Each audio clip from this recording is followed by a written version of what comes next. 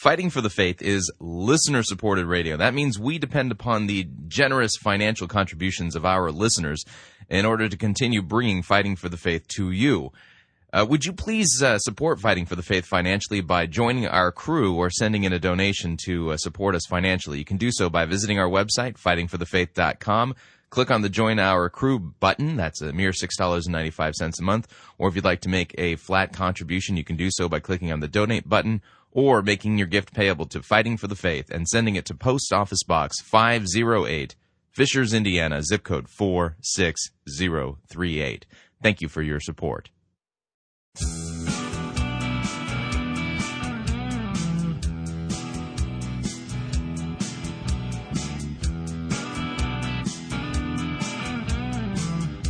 It's time for another edition of Fighting for the Faith. Thursday, February 4th, 2010. Just 6 months away from the 4th of July. I'm trying to think of happy, warm thoughts because they tell us that there's a big snowstorm heading our way. 6 to 8 inches of snow. I'm going to be shoveling. I can use the exercise. It's one of those days. Thank you for tuning in. You're listening to Fighting for the Faith. My name is Chris Roseborough, and I am your servant in Jesus Christ, and this is the program that dishes up a daily dose of biblical discernment, the goal of which is to help you to think biblically, to help you to think critically, and to compare what people are saying in the name of God to the Word of God. Perilous times. We live in very interesting, perilous times spiritually. And the reason I say that is because there's, in the visible Christian church, there is a lot of rank error, heresy, and it's apostasy palooza right now in the visible church, at least here in the United States of America. I understand in some other nations around the world, they are blessed with the actual preaching of the gospel, while we're left here with some bizarre spiritual dregs that is just bitter and horrible to have to listen to and watch. And so what we do here at Fighting for the Faith is we take what people are saying in the name of God and we compare it to the Word of God. And it's designed to help you Christians to be more discerning. And if you're not a Christian and you're listening to this program, and I get emails from people who are not Christians who do listen in, here's the good news. Christ died for your sins. We're all about preaching the gospel and actually telling you about what Jesus Christ has really, truly done for you. And we base this not on some bizarre idea that we've come up with because we've had a liver shiver or a burning in our bosom. Instead, this is what the Scriptures teach. Unfortunately, nowadays, there's some bizarre stuff as to what people are saying about Christianity, and as a result of it, the gospel itself seems to more and more be taught less and less, if you know what I mean. So, anyway, I've had one of those weeks where my research has led me down a trail where I'm having a hard time processing it. And when that happens, I usually do a think-along program. I'm not going to do a think-along program today. I'm not ready to have anybody think along with me on what it is that I'm discovering. And I'm not even sure if what I'm discovering even makes any sense. Anyway, long story short, I'll have to tell you about it maybe next week. Remind me about that, will you? Okay, today's edition of Fighting for the Faith. Yeah, because my brain is a little bit fried, we're gonna slow down a little bit today. And what on today's program? Let's see here. Email. I got a little bit of email that I want to go through. We're gonna get to the story from the Telegraph in the UK. Apparently, Ringo Starr, former Beatle, drummer for the Beatles, he's found God. My question is, which one?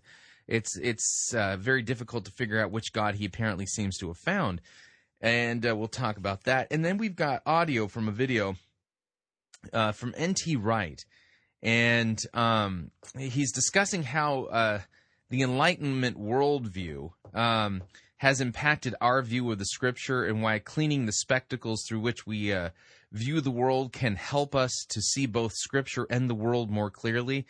And that's apparently what it's all about, but I'm just sitting there going, huh? What? You'll have to listen, and it's entertaining. And then let's see here.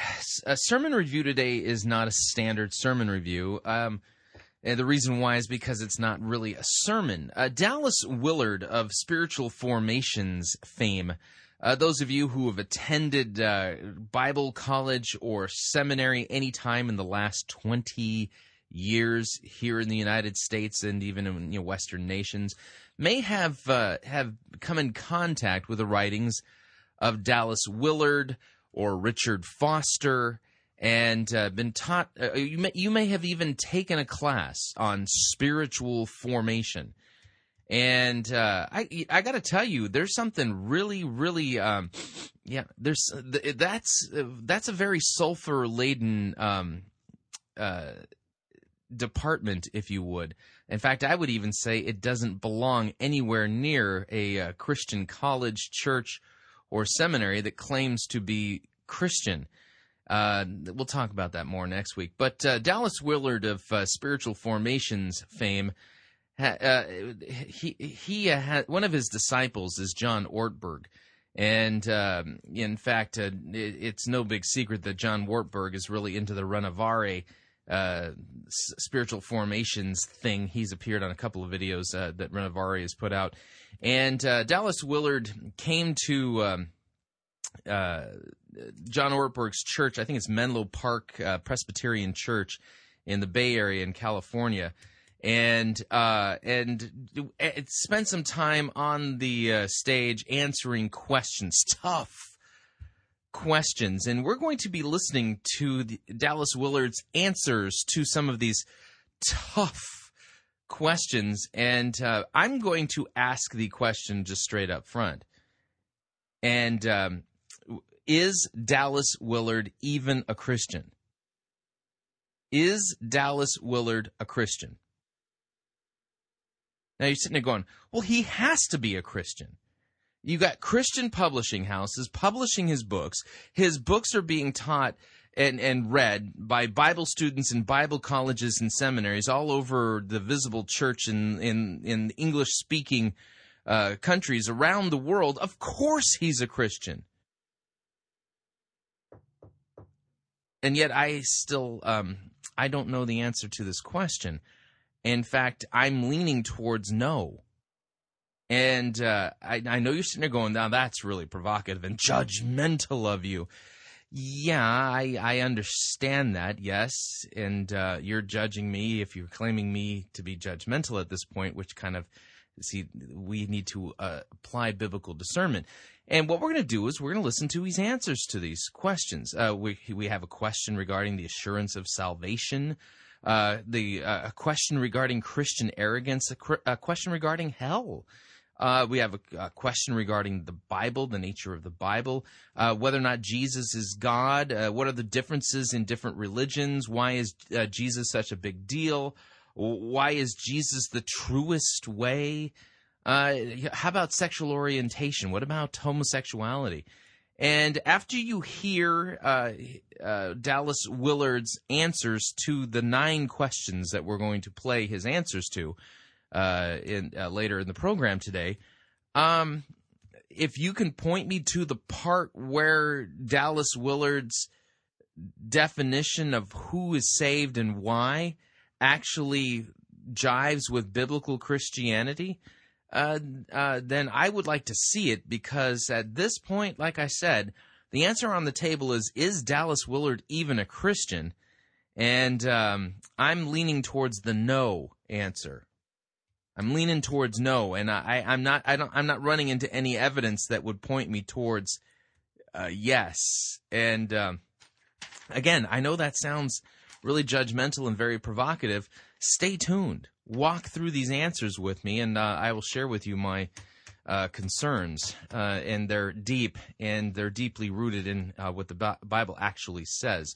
So that will be our program for today. Guaranteed to be provocative. And why? Well, because what do we do here at Fighting for the Faith? We do have a tendency to upset people's apple carts and to take sacred cows and ruthlessly slaughter them in front of other people's eyes. It's a job hazard. It's a thing I gotta do. All right, moving along here.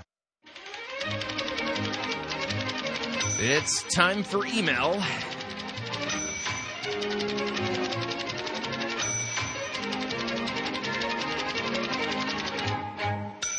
First email comes from Jake, and I do not know where Jake is from.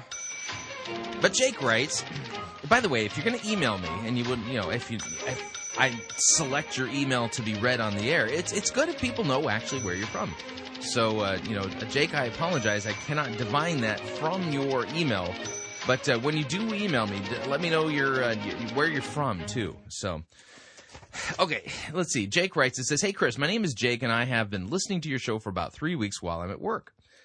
Okay, hopefully you won't get in trouble and lose your job. He says, I've really enjoyed your point of view on things, and it's great to hear someone standing up for the gospel and its only message, Christ and Him crucified. I just recently listened to your interview with Doug Pagitt, and then your response to that a few days, and I agree completely with you. My former youth minister and I were talking the other night about your program and the church in general. It's amazing to see how Christianity has been attacked, not only from non-believers, but now those non-believers' attacks are being used as tools to get you to, quote, experience Christ and being taught from, supposedly, our shepherds. Yeah, that's right. Our pastors are teaching us how to experience Christ, otherwise known as the Roman Catholic monastic mysticism. If you ever hear like an emergent or innovative guy talk about vintage Christianity, that's usually a buzzword that means they're going to be introducing you to Roman Catholic monastic mysticism. We continue. He says, I have no problem with the new and innovative churches. I feel that praise bands and the like are all right. Now, Jake, I'm glad you say this. The church I attended in Southern California, good confessional Lutheran congregation. They had a service that they called it the gift service, and they had not a praise band, but I would say they had musicians who played contemporary instruments. Probably a better way of putting it. And so there was a drummer, there was a guy who played bass guitar and keyboard and an electric guitar, and then they brought this guy in who played oboe and flutes and things like that, and it was a fantastic service, very fantastic service. And here's the thing, is that I don't have a problem with different styles of music. My issue is, what does the content of the song bring? If it's focusing on me, myself, and I, or doing some kind of weird mantra meditation where it's a 7-Eleven song where I'm somehow repeating 7 words 11 times in order to, quote, experience the presence, the Holy Spirit of God, I've got a problem with that. Or if it's a vaguely erotic song as far as making Jesus into my bearded girlfriend, I'm not singing it. So I don't have a problem with music styles. Now, one of the things that's important, though, is in the gift service is that the musicians who played the contemporary instruments during the worship service were in the back of the church. They were in the back. Why? Because church is not a performance. And so, listen, for me, it's all about content. Content. Is it focusing me on Christ and Him crucified? Am I singing the great doctrines of the Christian faith? Am I singing the great passages of Scripture, the great teachings of the Bible? Am I being pointed to Christ and what He's done for me and what a great God that we have? Or am I singing about myself in some future tense kind of way and focusing on me on some, basically with, just some dipped thing that's, some weird cliche of a song, some weird cliche kind of thing just repeated in vague whatever. And you understand what I'm saying? So, yeah, I agree with you that the style isn't the thing. The question is the content. That being the case, I also think it's important to note that there just really seems to be very few churches out there who have adopted modern musical styles without compromising doctrine. Not a lot of it's really hard to do. Anyway, I'm not saying it's impossible. I'm just saying it's really tough. He says, I love hymns, and my church consists of about a 50-50 mix of the two. My main concern is how the message is easily fluctuated. I think there is one message and one message only, and we see eye to eye on that. The scariest thing to me is how rapidly the emergent movement is growing. I'm with you here. He says people are eating it like candy. He says, I decided to use my Lectio Divina, and I tried to unpackage the candy analogy. And he says, I view the emergent movement as candy, and that's why people are attracted to it. Who wouldn't be? It's sweet. It's appealing. People love it because it makes them feel good. A Bible-believing and teaching church is like meat and potatoes. To some, not as appealing, but vital to one's growth and perseverance. Take two kids and give one nothing but candy and sweets for their life, and then take the other and feed them meat and potatoes and occasional candy, and see which one grows up strong and healthy. I feel that Christ laid out the church was supposed to be and what message was supposed to be taught. It may take a while, but this movement will crumble because people who really want to know Christ will see that they aren't spiritually healthy and move on from this fad. Thank you so much for your program. And Jake, you're welcome. And I don't share your optimism, okay? In fact, those of you who listen to Todd Friel or you read Phil Johnson's Pyromaniacs blog, both of those guys are pretty open about the fact that they think the emergent thing is dead or going away, that it's so like 2001 or 2002. And I don't agree with them. I do not at all believe the emergent thing is going away. I do think it's morphing. I do think it's going to turn into something else. And, McLaren's going to continue to be some strange, bizarre heretic with these wild ideas that are semi-socialist and have more in line with liberation Hegelian theology. The thing is that these guys have had a radical impact on the church. And as I watch, and see, that's the thing is that I kind of have a unique position here at Fighting for the Faith, and that is that I listen to a lot of sermons in preparation for the program, and as a result of it, I have a unique perspective in the sense that I'm actually able to catch trends before anyone else notices that they're a trend. And some of the things I do here at Fighting for the Faith is actually preemptive because I see the trend coming, and I see who's adopting whose ideas and who's taking that thing that they heard at the conference and putting it into practice in their church or preaching it from their pulpit. And let me explain it to you this way. Where the emerging church was, not emergent, emerging, where the emerging church was in 2003, okay, it seemed like a unique thing all of its own at that time, and I'm talking like Dan Kimball, Driscoll, and those guys. Where the emerging church was in 2003, the general seeker-driven church is now becoming, okay? After almost a decade of influencing youth groups and college students and people like that, the guys who have grown up in this stuff, who have known nothing else except for emerging errors and their spirituality and their mysticism, they think that's the norm in Christianity, and there's an army of those guys. And they're taking their seats as leaders and pastors in seeker-driven churches around the country and around the Western Hemisphere. And as a result of it, I think we have got some bad days ahead. I think heresy season next year is going to be worse than heresy season this year, and this was a record heresy season. I think heresy season 5 years from now, the stuff that I'm going to be talking about 5 years from now, should the Lord tarry, and should I continue to have the privilege to serve you by doing this program, the stuff that we're going to be talking about now is going to have your head spinning. I mean, if I were to just lay out some of my predictions, people would say, "There's no way that would ever happen in the church." Yeah, that's the thing. Is as I'm watching, I don't think things are getting better. I actually think they're getting way, way worse. And this is the kind of thing that can't improve on its own. It won't improve on its own. The only thing that will turn this around is God Himself.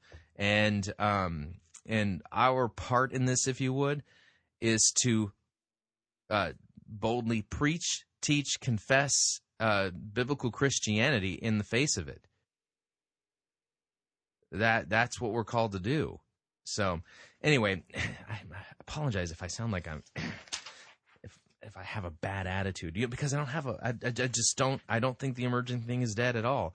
And of course, I attended 2 emergent conferences in the past 6 months, and didn't look like it was anywhere near dead to me. I mean, these were very well attended conferences, and just because Tony Jones isn't the visible head of the emergent church right now, it never had a visible head anyway. Anyway, so just my opinion. All right, moving along. Next email. This one comes from Jay Renato, and I do not know where Jay is from because he didn't tell me his town, but that's okay. Jay writes, he says, given all the terrible uses of the law in many of the sermons you review, I was wondering if you could explain or give a sermon example of a good use of the law, specifically as it applies as a guide to the Christian. You do a good job of pointing out the bad use of the law as well as how that applies to convicting us of our sins. I was wondering if we could see how the law applies to sanctification. Now, Jay, I'm actually going to see if I can find a decent sermon that does a good job with third use of the law next week. See if I can find that. But in the meantime, I'd actually like to give you something that I think would be helpful. And what we're going to do in answer to your question, can I give you an example of good third use of the law, showing us what a good work is? I submit to you the epistle that the Apostle Paul wrote to Titus. Okay, it's 3 chapters long, and what I'm going to go ahead and do is I'm going to just read the whole thing. Now, those of you who are into the Lectio Divina just will think that this is absolutely the wrong way to read the Bible, because all I'm doing is filling up your head with all these words. Keep in mind that when these letters circulated, they were intended to be read in a church service in the presence of everybody, and so that's kind of the idea behind reading a letter, is if you want to get the gist of the whole thing, read the whole thing in context. Read it in one setting. These letters were meant to be read in one setting.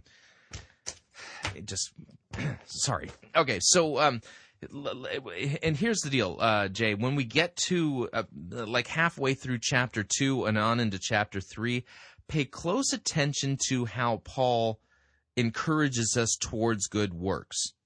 Okay? Watch where they flow from, see what he does here. This is a perfect example of quintessential third use of the law.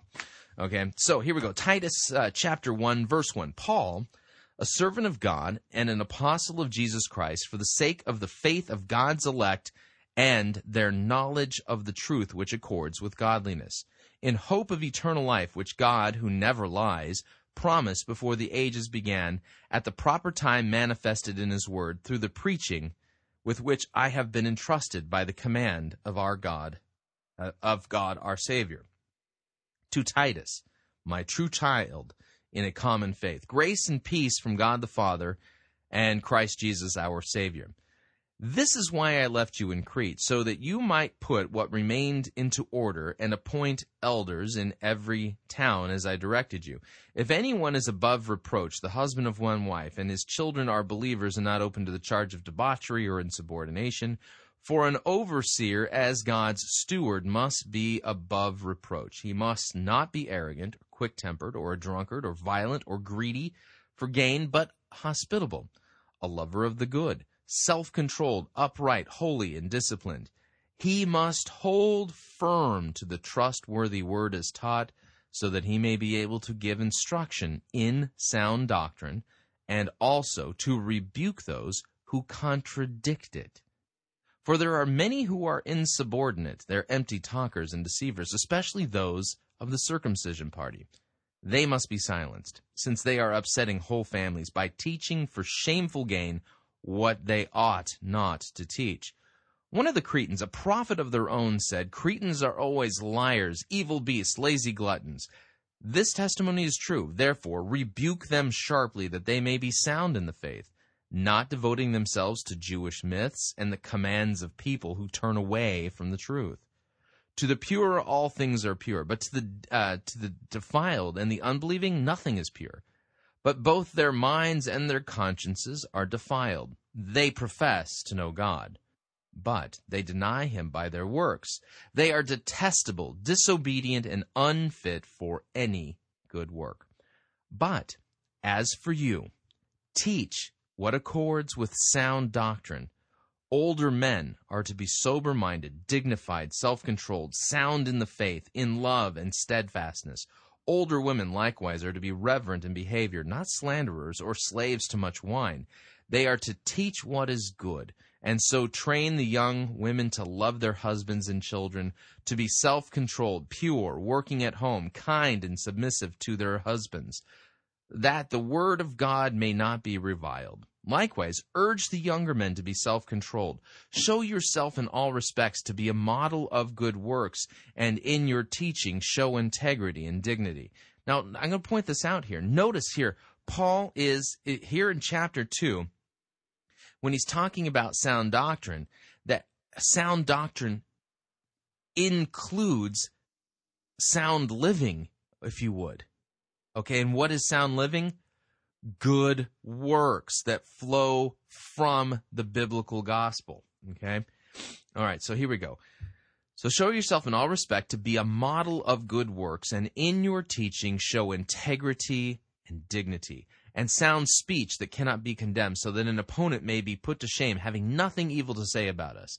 Slaves are to be submissive to their own masters in everything. They are to be well-pleasing, not argumentative, not pilfering, not showing all good faith, but showing all good faith, so that in everything they may adorn the doctrine of God our Savior. So our good works adorn the teaching regarding Christ.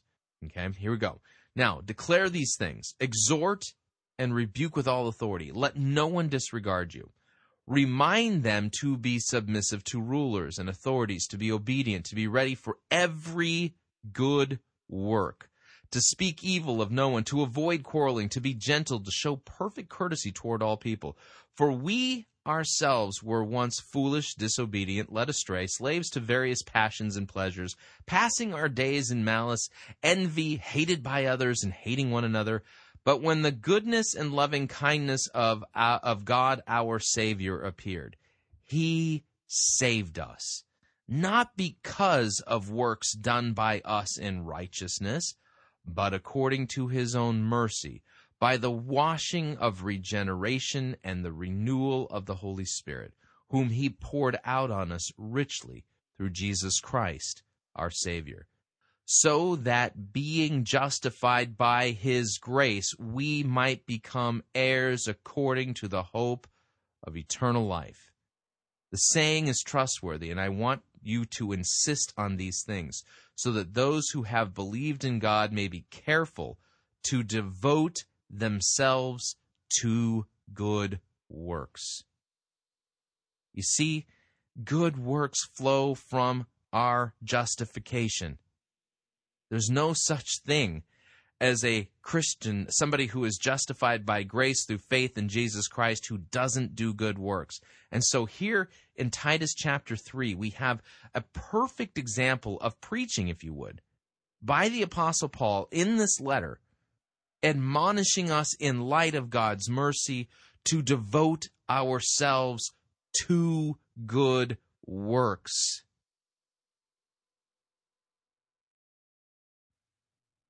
We continue. These things are excellent and profitable for people. But avoid foolish controversies, genealogies, dissensions, quarrels about the law, for they are unprofitable and worthless. As for a person who stirs up division, after warning him once and then twice, have nothing to do with him, knowing that such a person is warped and sinful. He is self-condemned. When I send Artemas and Tychicus to you, do your best to come to me at Nicopolis, for I have decided to spend the winter there. Do your best to speed Zenas the lawyer and Apollos on their way, to see that they lack nothing, and let our people learn to devote themselves to good works, so as to help cases of urgent need and not be unfruitful. To all who are with me, send greetings to you. Greet those who love us in the faith. Grace be with you all. So there's an example from the Scriptures of third use of the law. Shows us what a good work is and admonishes us onto good works.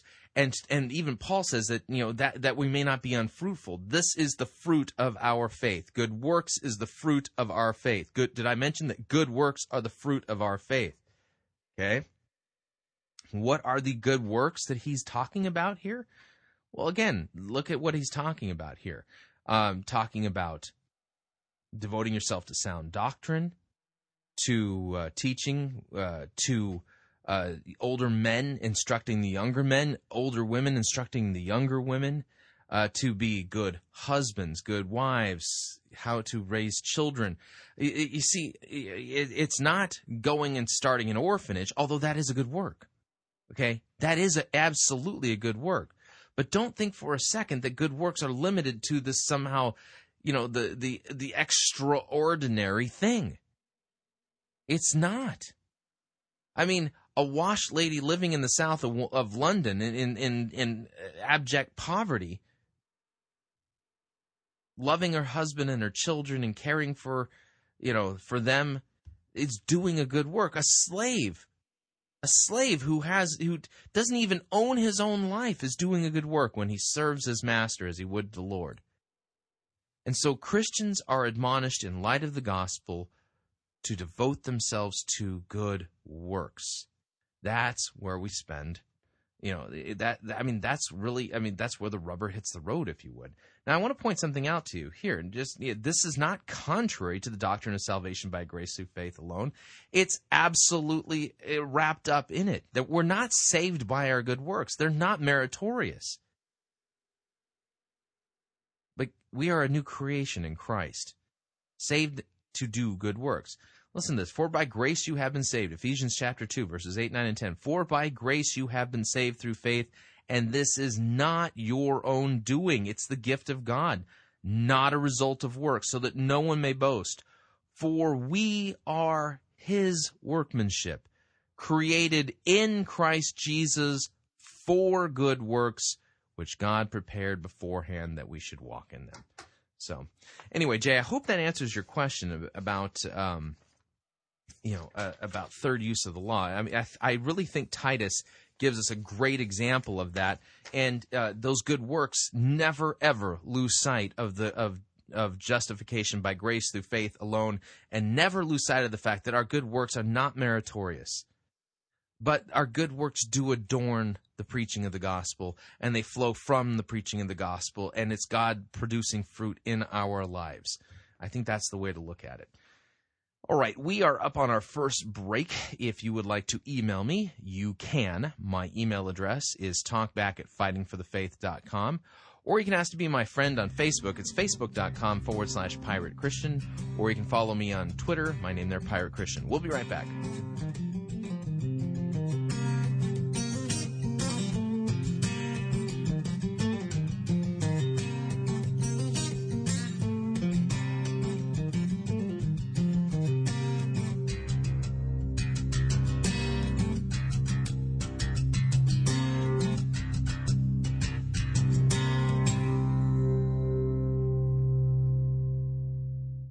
Unless your righteousness surpasses that of Rick Warren, you cannot be saved. You're listening to Fighting for the Faith.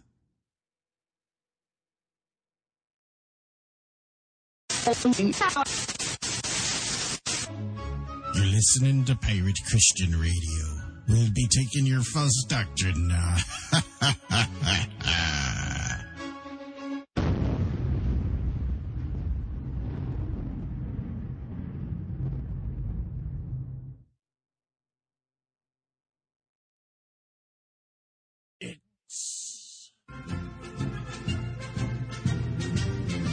Monty Python's Flying Circus Church.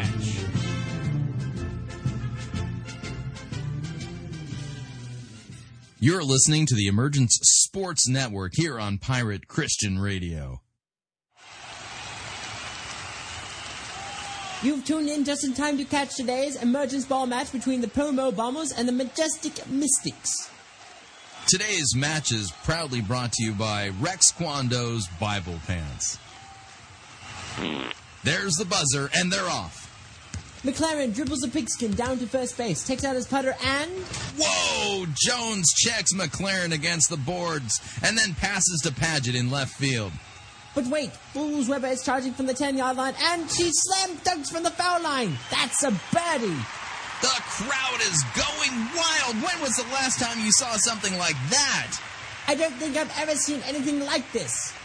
Okay, play is resuming. There's Rollins. He serves to Bell. Bell snatches the snitch, and then Hail Mary passes to McLaren. McLaren is in the end zone. Oh, and he slaps it back to third base. Tickle grabs her wicket and then punts one out into center court. It looks like Jones and Paget are double-teaming Bowles Weber. He doesn't have a shot, so she slices one off into the rough. McLaren is there to make the safety, but Paget grabs McLaren's face mask and then throws down to second base. What a brilliant save that was. Jones takes out his driver, then sends one out to midfield. Tickle headbutts the ball and then sends it back to McLaren. He vaults over the pommel horse. Oh, and he sticks the landing! Unfortunately, the degree of difficulty wasn't that high, but McLaren racked up 7 brownie points. Tickle sets up for the kickoff. But wait, Jones is trying to steal third base. Tickle slap shots the ball back to Bowles Weber, but Jones is safe! He's safe! That means it's going to be third down with 44 meters to the pin. Looks like this match is going to go into sudden death.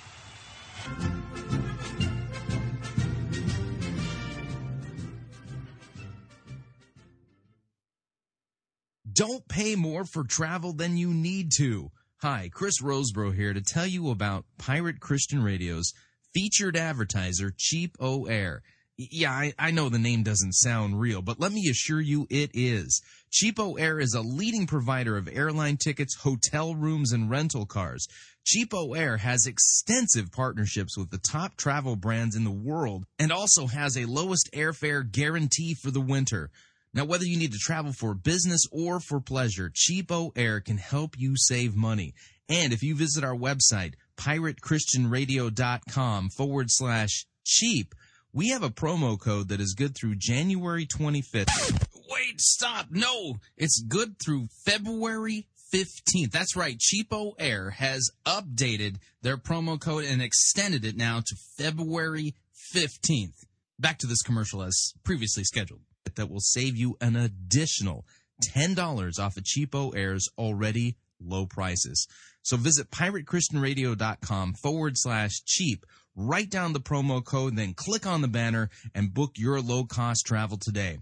And remember, a portion of your purchase at Cheap O Air goes to support Pirate Christian Radio.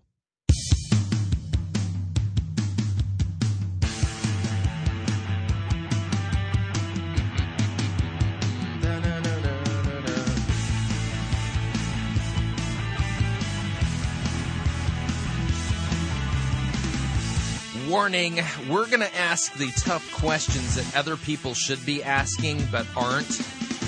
You may not be comfortable with the answers to the questions that we ask. Need to remind you all, Fighting for the Faith is listener-supported radio. That means we depend upon your generous financial contributions in order to continue to bring this important radio outreach to you. And right now, we are a little over halfway to our goal of enlisting 1,000 of you, our listeners, to joining the Fighting for the Faith Pirate Christian Radio crew. That's right. It's our crew. That you're a crew member. It's only $6.95 a month. I mean, that's like nothing. And it's like, a value meal at Burger King. Medium sized, not even super sized or king sized. You understand what I'm saying. And the way you join our crew is by visiting our website, fightingforthefaith.com. Click on the Join Our Crew button. Join our crew. And when you join, pay close attention, because the last screen there, after filling it all out and hitting the submit button and all that kind of stuff, there will be a button that says, click here to access the Fighting for the Faith Pirate Christian Radio Cove, which is a growing treasure trove of theological resources, Christ-centered doctrine and theology and apologetics designed to help you grow deeper in your understanding of the Christian faith and how to defend it, especially in light of what's happening today. Lots of old stuff in there. We have been plundering the high seas of theology and have got some great treasure in the Cove. Definitely worth taking a look at and diving into and enjoying there. So that's our way of saying thank you to the people who joined the crew.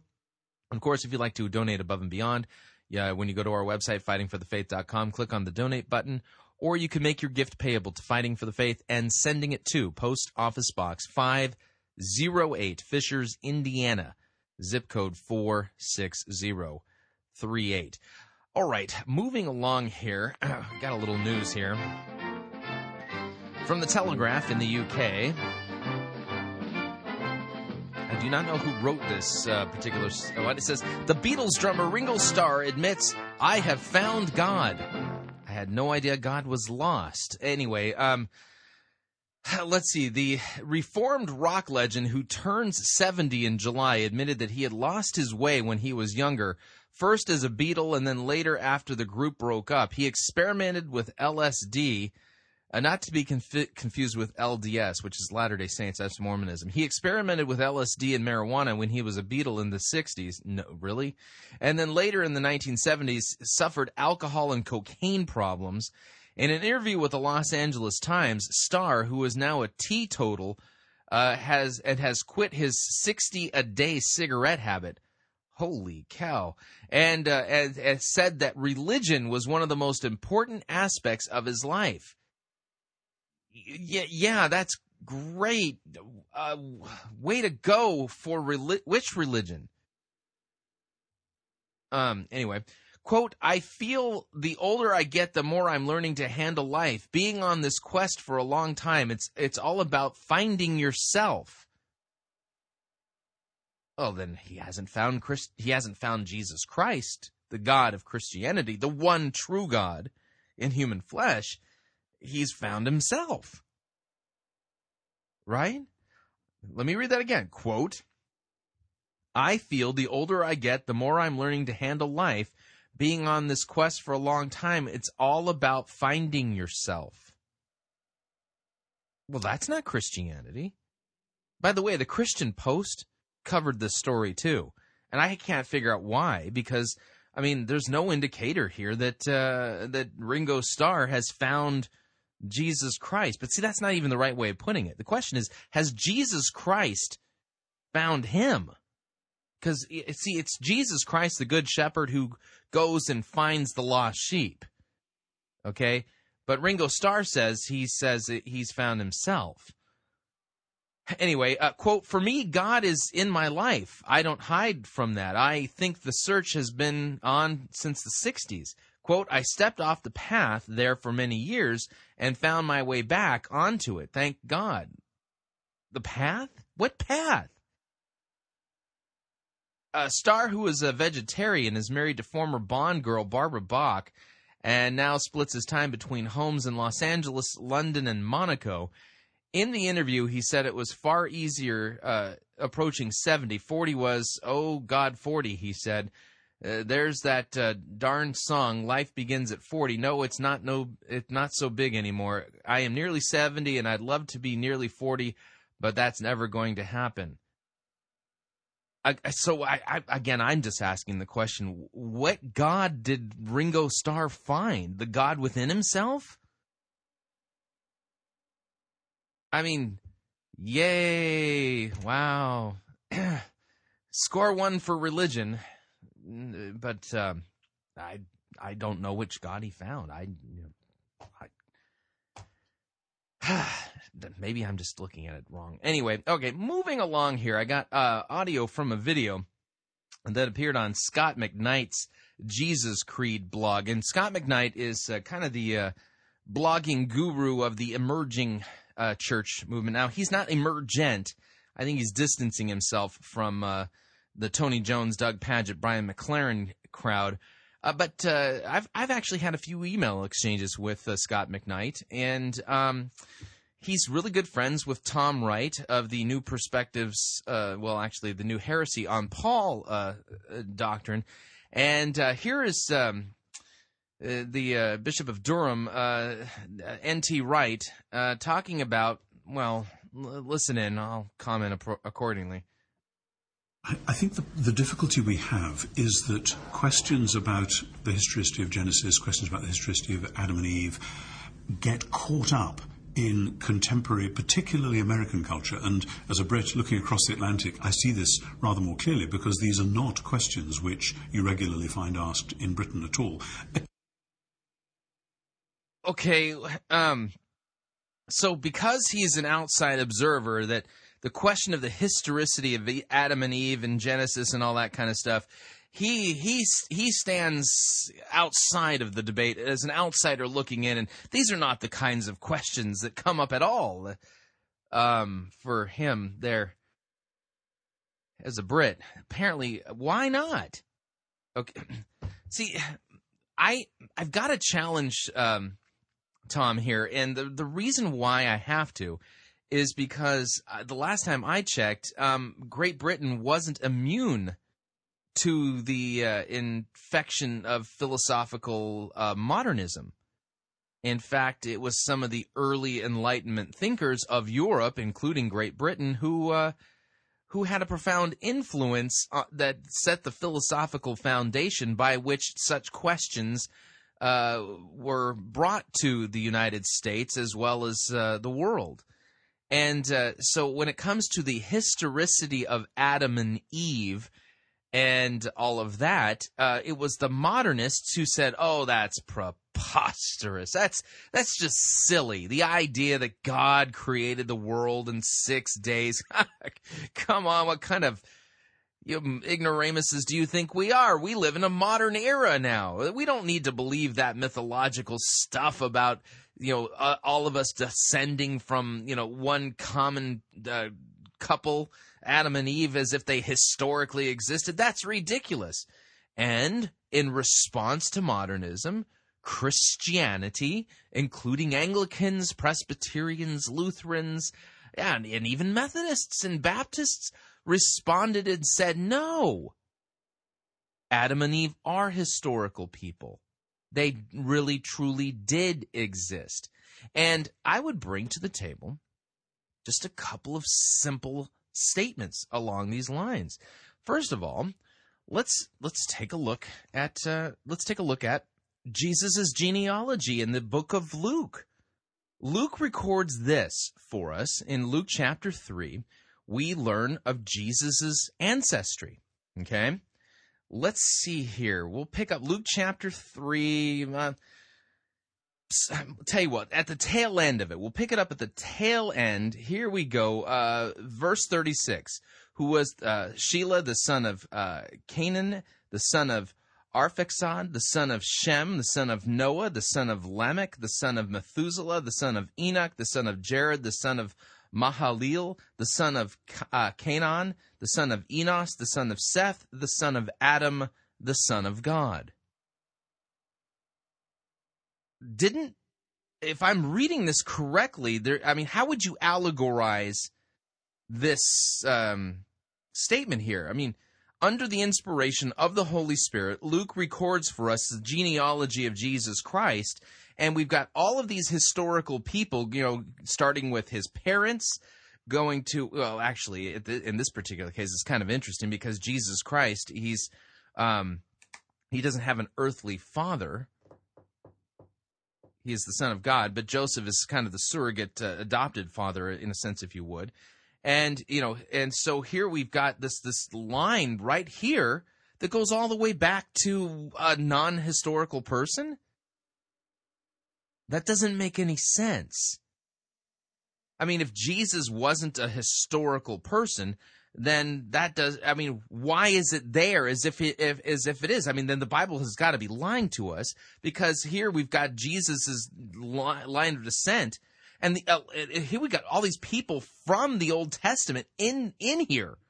Okay, including Nathan, the son of David. We got Jesse. We've got. You see where I'm going with this? We got Boaz. We got. It's ridiculous. So I'm supposed to somehow not believe this? And, of course, the Bishop of Durham, Tom Wright, in the 21st century, as an outside observer, thinks that this, we don't even ask these types of questions. But I think it's a logical question that actually comes from the text itself. What about Jesus' own words? Hang on a second here. Let me see if I can find this real quick, because I didn't pull this up ahead of time. Okay, here we go. This is interesting. Okay, Matthew chapter 19. Matthew chapter 19. We read, now when, let's see, and the Pharisees, Matthew chapter 19, verse 3. Pharisees came up to Jesus and tested him by asking, "Is it lawful to divorce one's wife for any cause?" He answered, "Have you not read that he who created them from the beginning made them male and female? And said, therefore, a man shall leave his father and mother and hold fast to his wife, and the two shall become one flesh. So they're no longer two, but one. What therefore God has joined together, let not man separate." So Jesus here, correcting the Pharisees, points them back to Genesis and to the creation account. I mean, I'm getting the idea here that Jesus actually believed that the Genesis account was real. Or how about this? Matthew chapter 23, specifically verse 35. But hang on a second here, Matthew 23. Let me make sure I get my context here. Okay, here we go.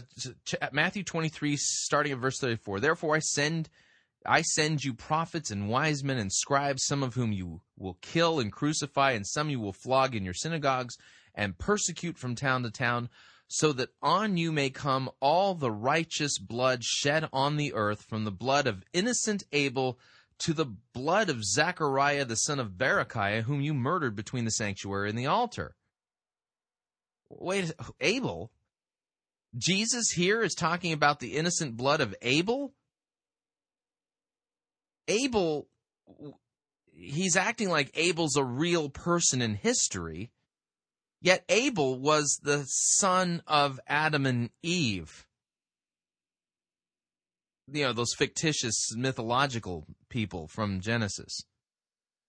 How is it possible that Abel existed and he was real in Jesus' mind, but his parents weren't? Yeah, see, again, the issue is not American politics or anything like that. The issue here is this fight with modernism. We continue. Occasionally on the side, but they're not big, buzzy issues, and they're certainly not umbilically linked to political issues, which is clearly the case here in America. But that then causes all sorts of problems, that people line up the political issues. You've got culture wars going on with the left and the right. You've got big political issues. And again, your political issues. I know a lot of Americans, just like a lot of English people, don't understand French politics. So a lot of Americans don't understand that the rest of the world really doesn't do it like that. We don't bundle up the issues that way, whether it's gun laws or abortion or whatever. We just don't make those connections. So that then the question of Genesis, history or myth, these words are hooked in to whole great lists of other things, and people are afraid that if you start wobbling about there, oh my goodness, you're going to be denying this, you're going to be affirming that. And we need to lighten up, we need to uncouple those issues, and we need to say, okay, Genesis is one of those books, like a Shakespeare play or like a Beethoven symphony or something, where you can describe what it sort of literally says. Here's a Beethoven symphony, here are the notes, da, da, da, da. And you think, well, that doesn't actually catch what's going on in this. And you want to use bigger language about the opening of Beethoven's Fifth Symphony. You'll say that this is an amazing statement about the power of empire and the fate of man and goodness knows what. You still got to play the notes. And in the same way, I want to say Genesis 1, 2 and 3 are some of the most explosive chapters. And when anthropologists talk about myth, what they mean is not an untrue story. What they mean is a story which is full of power for how we understand ourselves individually, for how we understand ourselves as a community, for how we understand... Why do I feel like he's waffling? Why are we not getting just a straight answer here? What's wrong with actually believing that Genesis is an actual historical account like Jesus did? Like Luke did under the inspiration of the Holy Spirit, tracing Jesus' genealogy all the way back to historical Adam. What's wrong with that? Why can't we just believe that? I'm going with Jesus' opinion. I cannot imagine Jesus, if you were to sit him down right now and to point a camera at him, and put the lights on and ask him, Jesus, big burning question is, do you think that Adam and Eve were actual historical people? I can see Jesus just rolling his eyes going, what does the text say? Have you not read? What the human project is all about, and some of its paradoxes and tragedies and so on. The mythological element, however, has got misunderstood to be, if it's myth, therefore it isn't history, and vice versa.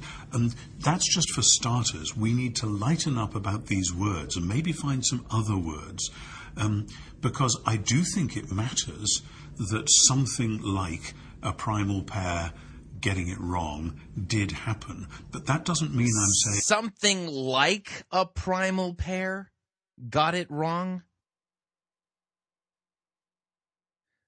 Listen, I don't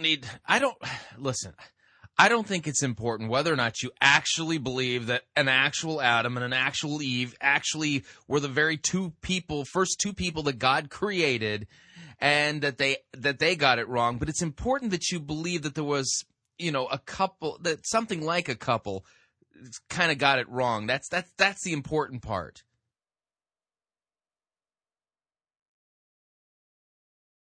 Whatever. That therefore Genesis is kind of positivist, literal, clunky history over against myth. Far from it. I think, for instance, that the 6 days of Genesis, I'm with John Walton from Wheaton College on this, I think the 6 days of Genesis would be interpreted in terms of this is how you describe how people make a temple or a tabernacle. This is a way of saying that when the good Creator God made the world, he made heaven and earth as the space in which he himself was going to dwell, and he shared the earth bit with human creatures. And to flatten that out into this is simply telling us that the world was made in 6 days is almost perversely to avoid. Who out there who believes that the Genesis account in Genesis 1, 2, and 3 is literal history has flattened it out to just say that, the only important part is the clunky part about God creating the world in 6 days? Don't you think that's just a little bit of a straw man argument? I do. The real thrust of the narrative. And when I then find that people who say, it must have been made in 6 days, etc., also have a very dualistic view about how one day God is going to throw the present space-time universe in the trash can and leave us all sitting on a cloud playing a harp, I say, clearly you just... Have you read 2 Peter? It's not that he's going to leave us on a cloud playing a harp. He destroys the current heavens, current earth, and death and resurrection seems to be the thing going on here, and he creates a new heaven and a new earth. We're not going to be sitting on a cloud. Who is the big defender of the? We're going to have basically sit on a cloud playing a harp for all of eternity. I want to meet that theologian.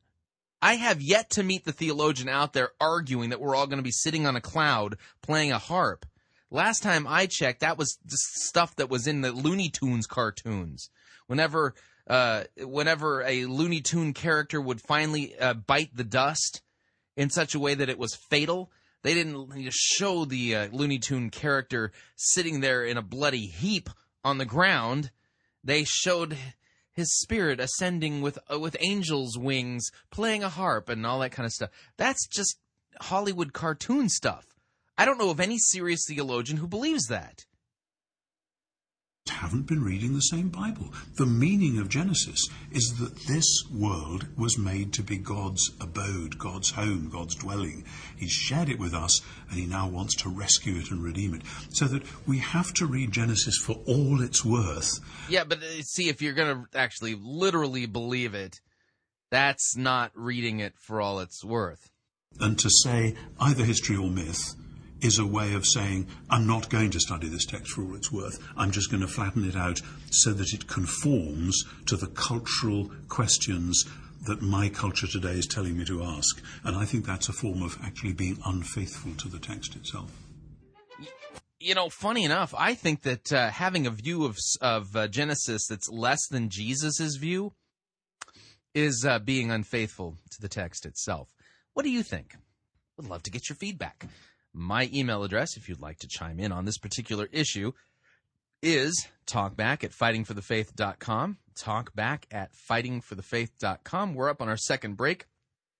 And when we come back, we're going to be I'm asking the question, is Dallas Willard, spiritual formations, spiritual disciplines guru, also popular modernizer and promoter of repackaged Roman Catholic monastic mysticism, is this guy even a Christian? I'm asking the question, and we're going to see if we can find the answer to that on the other side of this break during our sermon review time. So I know that I'm stepping on toes, and there's a lot of people who like Dallas Willard out there, but you need to hear what we're going to be playing, and we need to ask this question.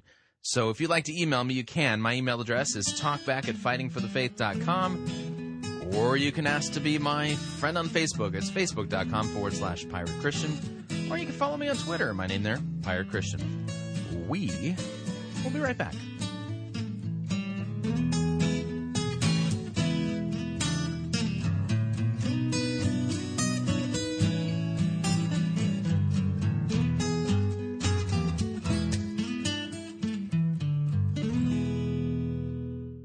Relevance Schmelevance. We preach Christ crucified for our sins. You're listening to Fighting for the Faith. This is the air I breathe. This is the air I breathe.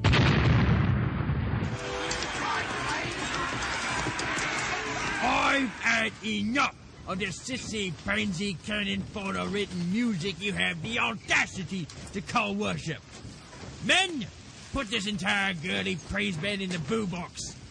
Let's wheel in the organ and get some real worship music underway.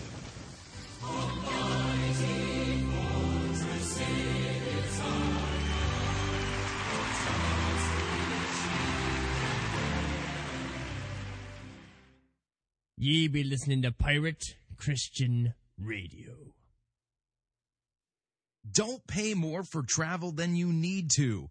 Hi, Chris Roseborough here to tell you about Pirate Christian Radio's featured advertiser, Cheap O Air. Yeah, I know the name doesn't sound real, but let me assure you it is. Cheap O Air is a leading provider of airline tickets, hotel rooms, and rental cars. Cheap O Air has extensive partnerships with the top travel brands in the world and also has a lowest airfare guarantee for the winter. Now, whether you need to travel for business or for pleasure, Cheap O Air can help you save money. And if you visit our website, piratechristianradio.com/cheap, we have a promo code that is good through January 25th. wait, stop. No, it's good through February 15th. That's right. Cheapo Air has updated their promo code and extended it now to February 15th. Back to this commercial as previously scheduled. That will save you an additional $10 off of Cheapo Air's already low prices. So visit piratechristianradio.com/cheap. Write down the promo code, then click on the banner and book your low-cost travel today. And remember, a portion of your purchase at Cheapo Air goes to support Pirate Christian Radio. Are you tired of lousy service? When you need help with repairs around the house, Angie's List members will help you decide which service companies to trust and which ones to avoid. Kiplinger said, Angie's List is a virtual backyard fence with talk about the dry cleaner, the drywaller, and everything in between. With Angie's List, you get access to great local reviews on their website, live support through their call center, the award-winning Angie's List magazine, and access to their complaint resolution team, as well as discounts from highly rated service companies.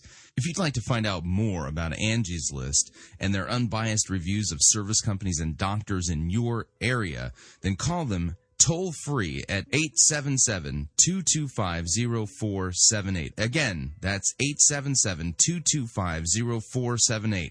Call Angie's List today, and you'll be done with lousy service forever.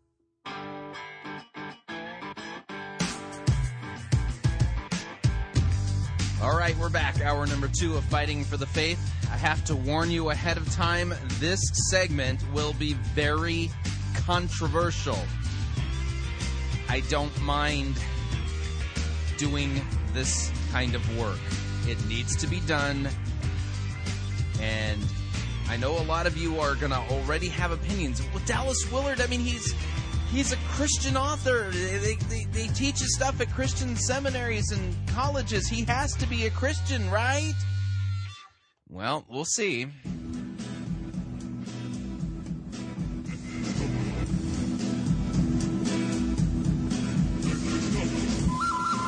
The good, the bad, the ugly. We review it all here at Fighting for the Faith. We are an equal opportunity sermon reviewing service. Now, today's sermon review isn't really a sermon, but it was kind of taught during the sermon time at John Ortberg's church, Menlo Park Presbyterian Church, out there on the left coast.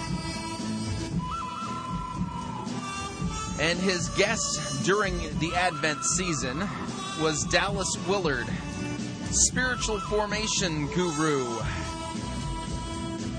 updater of Roman Catholic monastic mysticism, who shared the dais with him, and they were sitting having a conversation, answering tough questions.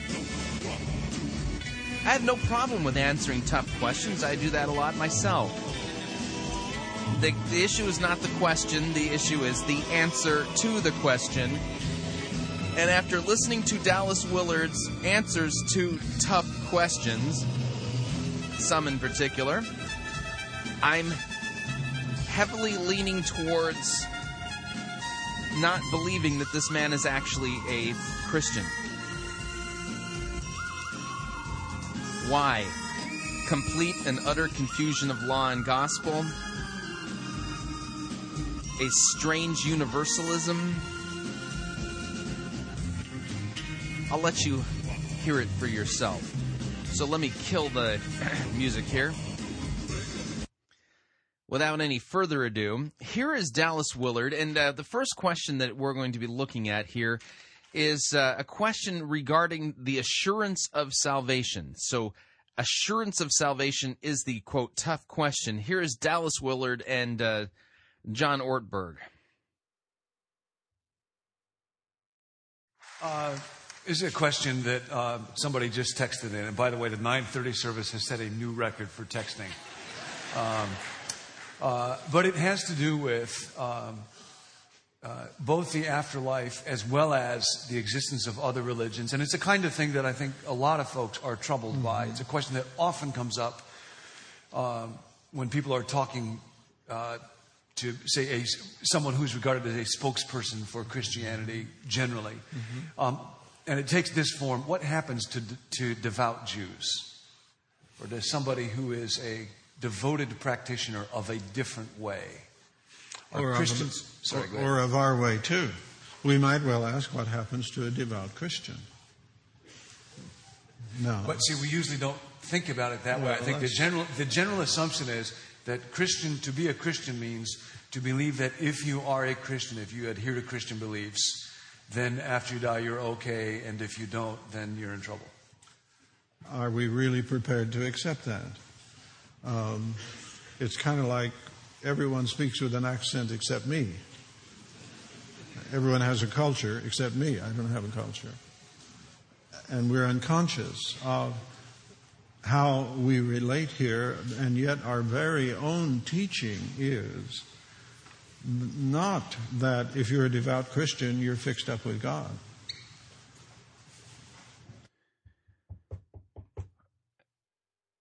So the answer, the question's on the table. What happens to a devout Jew when they die?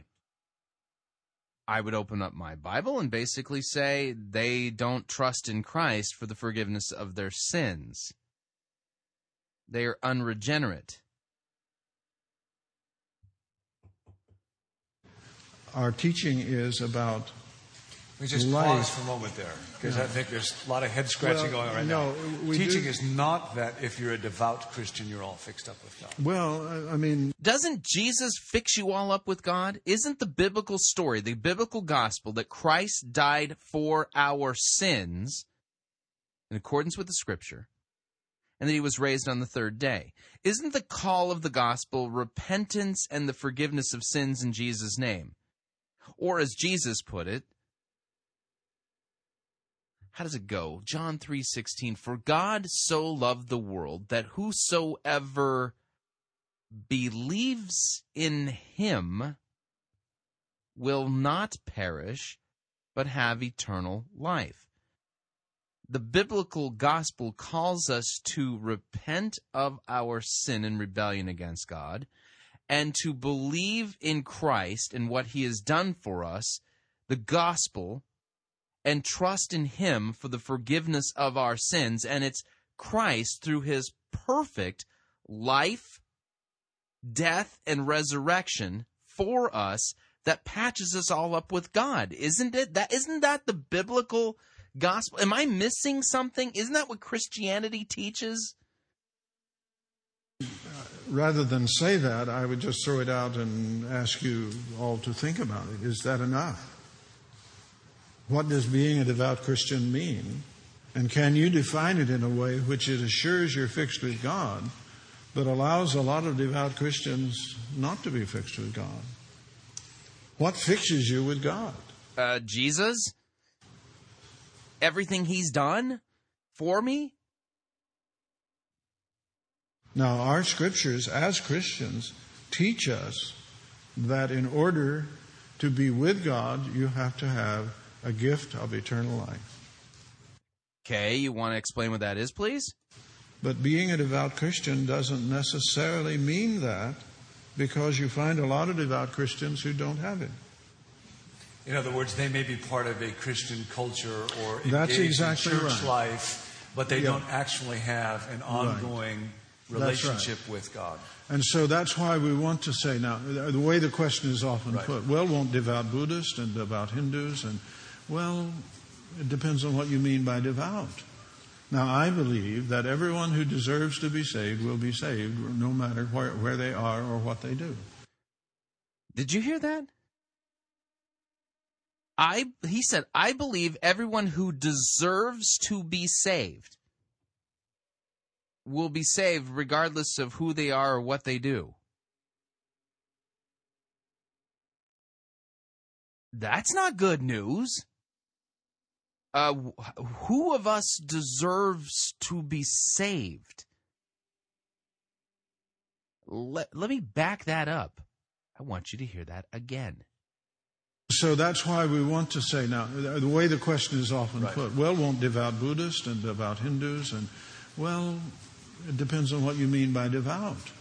Now, I believe that everyone who deserves to be saved will be saved, no matter where they are or what they do. And our scriptures talk about that, and they say things like God looks on the heart, Man looks on the outward appearance. That's not good news. Jesus told us that out of the heart comes all kinds of evil. Hang on a second here. Just doing a little search here in the gospel. Let's see here. All those words. Okay, let's see here. Matthew 15:19. For out of the heart, this is Jesus speaking, come evil thoughts, murder, adultery, sexual immorality, theft, false witness, slander. Yeah, that's not good news. So why is it that God would look on our hearts and go, oh, I'm looking at their heart, and that person deserves to be saved? I'm using Willard's own language here. This is not good news. This is not the biblical good news at all. So if a person, as a Christian, has defined a pattern of devoutness in terms of their external behavior, profession of faith, baptism, and so forth, that may not do it. In fact, being devout generally is a good thing, generally. It is a humanly defined thing, and we have to get beyond that to a life with God. So it's so important to understand that God is not biased about these matters, and He is open and in touch with everyone in the world, and for all who seek them with all of their heart, and that is defined in terms of coming to love Him and not just... Love is the law. So regardless of who you are, what religion you practice, if you seek after God with all of your heart and you come to love God, which is the law, just have the right beliefs about Him, but coming to love Him and loving their neighbor as themselves. Now, so there you go. Let me back that up so you can hear it without me interrupting him. He basically says it doesn't matter what religion, where you are, what you believe. What matters is if you love God with all of your heart. That is the law, and the law condemns us all. There's nobody who deserves to be saved if that's how you're defining it. For which of us truly does love God with all of our hearts? Not just have the right beliefs about Him, but coming to love Him and loving their neighbor as themselves.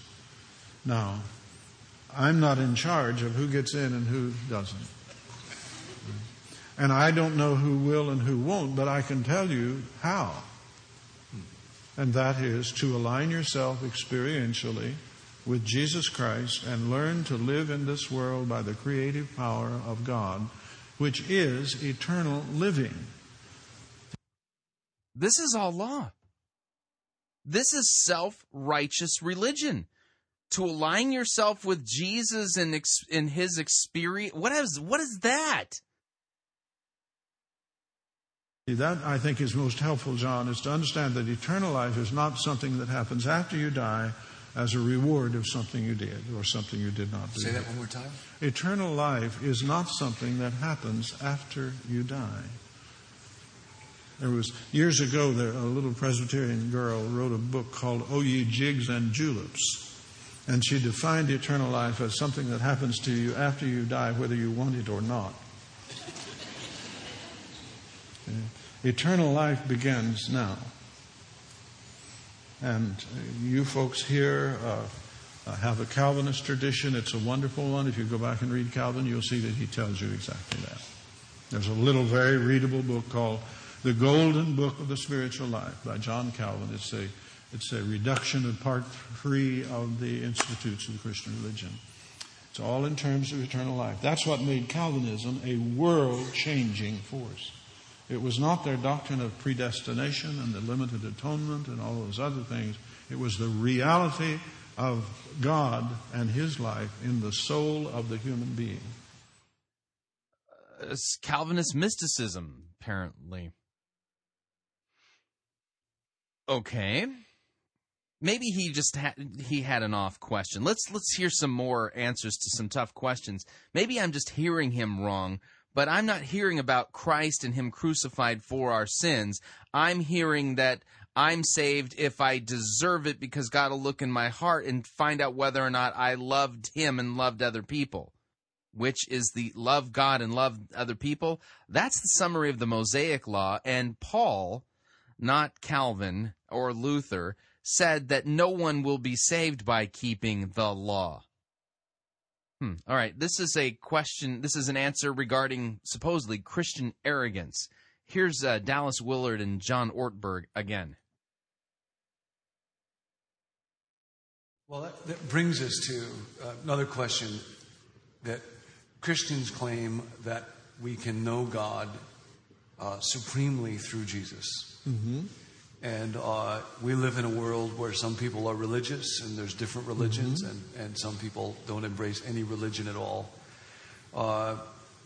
And one of the statements that often is troublesome to people is the quote from Jesus where he says, "I am the way, the truth, and the life. No one comes to the Father but by me."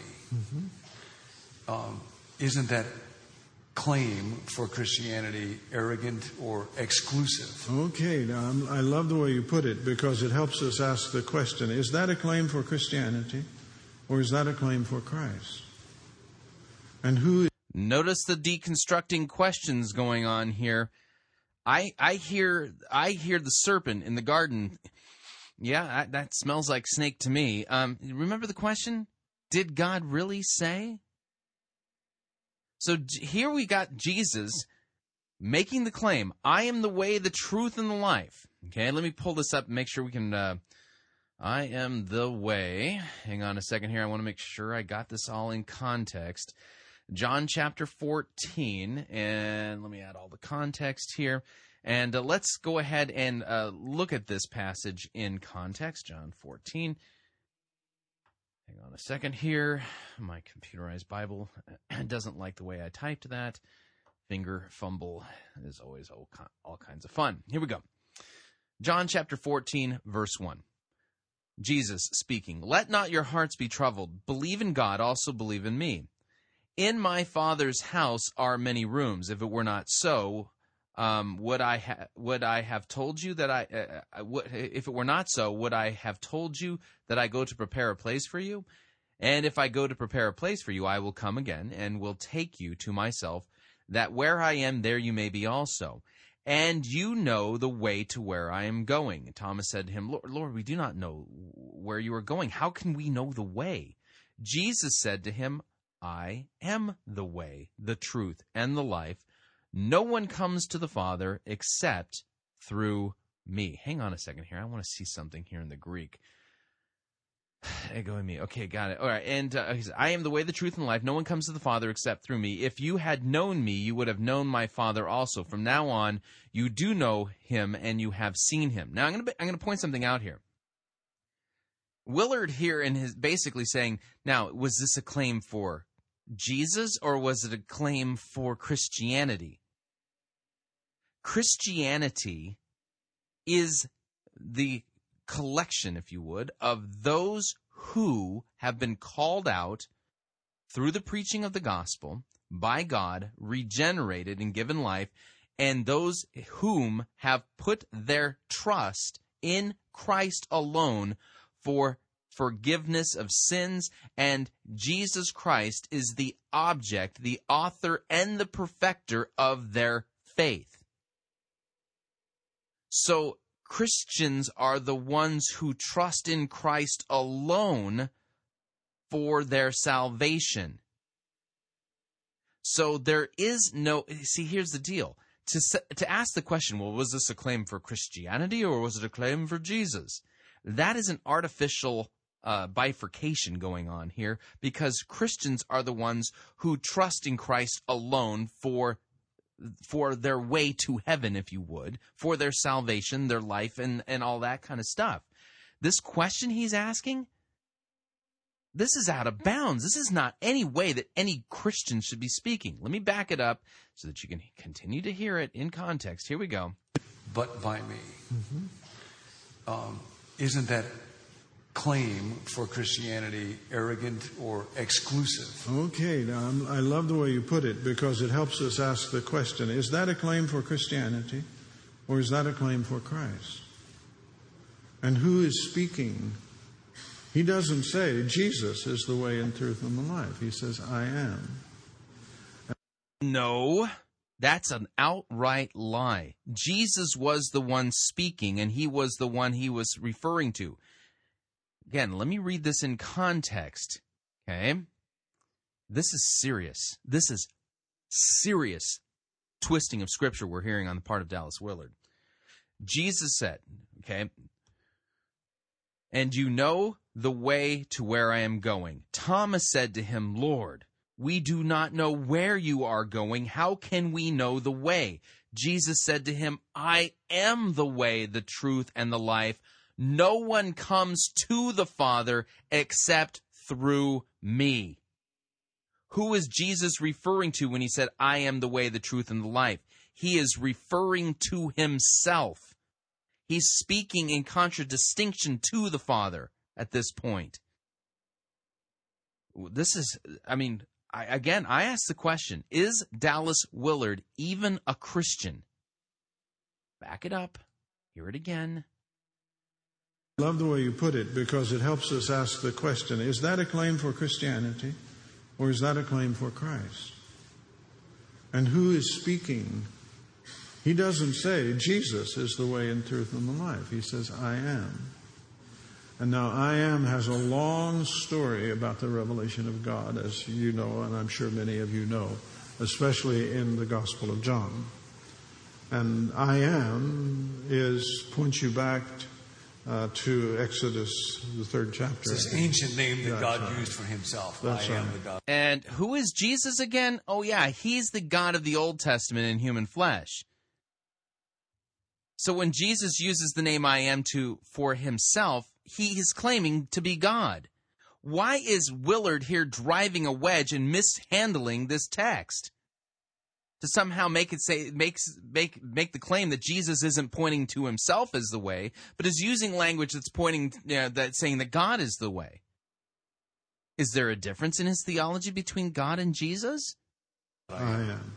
God says to Moses asked a good question. You remember when he found that bush burning and it didn't burn up? And it would make you want to ask the question, who in the world are you? Anyway, And God said, I am. I am that I am. Now, he wasn't saying, often many of our translations translate that I am who I am. Everyone am who I am. Everyone is that. Popeye, I am who I am. Right? That's not what that's saying. That's making a statement about the only being whose being is based on his own being. In other words, I am independently of everything else. Everything else derives from me. So now when you read that gets to the bigness of God. The bigness of God. And no, when Jesus said, I am the way, the truth, and the life, and no one comes to the Father except through me, he's not talking about the bigness of God. He's making an exclusive claim regarding himself. And, it's very important to understand that what we have is a little universe and a big God, and not a little God and a big universe.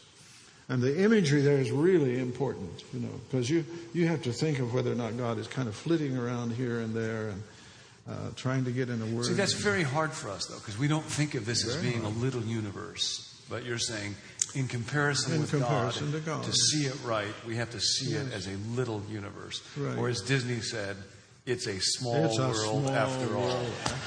Now, keep in mind, the tough question on the table that they're supposedly answering is to whether or not it's arrogant of Christians to claim to, be the only way. And he quoted John chapter 14, Jesus saying, I'm the way, the truth, and the life. This is what's being answered here. That's a great line. Yes. Actually, it is. And again, science has so many things. We don't exactly understand their significance, but the fact that currently it's assumed that there has to be, of all of matter, about 90-some% of it has to be what they call cold, dark matter. Now, cold, dark matter is just a word for something they cannot detect by physical means, but must be there to explain things like how the galaxies are distributed in the physical universe. And so the intrusion of this presence at a kind of intuitive sense is what you find in your biblical prayers, for example, which more often than not will preface the prayer by saying, well, now you made everything. Okay. So what Jesus is saying is connected to this big God. Yes. But let's come back to that. It's still, that quote sounds exclusive, narrow, dogmatic, like there's a spirit behind it of failing to embrace all people or shutting people out. Yes. The way that comes down, I think, John, is that people automatically assume that when he states his exclusiveness, he's stating the exclusiveness of Christianity. Now, there is a difference. It's a difference between the exclusiveness of Jesus Christ as opposed to the religion of Christianity. Right. And where that really gets tough is where people wind up thinking that anyone who does not have knowledge of the historical Jesus is automatically closed off from God. But doesn't the religion of Christianity have the Jesus franchise locked up? Well, it's interesting to think that when the last church in the book of Revelations is one where Jesus comes and he's on the outside knocking, wanting to come in, and inviting people to please let him come into the church. It's not the human heart that is at issue, though that's a good point. He's inviting us to let him into our church, and he will have fellowship with us if he does that. Okay, so basically, that is such a supreme twist of the book of Revelation. Good night. Behold, I stand at the door and knock. See, that his interpretation is that Jesus is outside the church and Jesus wants to come into the church. And this proves that the church doesn't have exclusive lockup on Jesus, and that Jesus, you know, he's welcome to go into any religion. Because he's the way, not Christianity. This is complete subterfuge. Sophistry is the other word that comes to mind. If you're not sure what that means, look it up, because that's what we're listening to. But Christianity as a form of religion is a historical form. And I don't think anyone today, I mean, what are there? Some 38,000, maybe 40,000 different Christian groups. Denominations. Yes, all of whom are right. And actually, in my lifetime, I can remember when the denominations had serious doubts about the others. That has pretty well passed now, not entirely, but a serious problem. And that's because we thought of salvation as having the right beliefs. Salvation is having the right object of your faith, Jesus Christ. Belief, see, this is where it gets real slippery. A little bit of understanding of the biblical languages comes into play here. Jesus, John 3:16. For God so loved the world that he gave his only begotten Son, that whosoever believes in him shall have eternal life. That's Jesus' statement, not mine. That's his. And the Greek there is real simple. Pistis is the Greek word. Pisteuo, sorry. In this case, it's the verbal form. It means trust. It's not just some set of abstract beliefs that if you have these abstract beliefs, then, tick them off that you're saved. No. Belief in the Greek is trust. It's truly trusting in Christ. Whosoever believes, trusts in him, has eternal life. This is dangerous, dangerous sophistry. Salvation is having the right beliefs. Yes, that was what made God let us in, was we have the right beliefs. And then in order to have the right beliefs, you have to be aligned with us. Notice the straw man argument? Yeah, if you have the right beliefs, that lets you in? No. If you have the right object of your faith and trust, Jesus, for the forgiveness of your sins. Oh, man.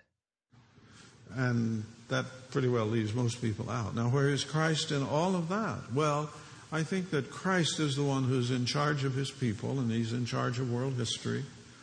And he is going to do right by everyone. But now for me, if someone wants to say, well, how do you manage this God relation? I say, look, the way I'm sure that you can find that is by putting your confidence and trust in Christ and relying on Him and learning the reality of the kingdom of God. Now, this sounds Christian-ish. What does that mean?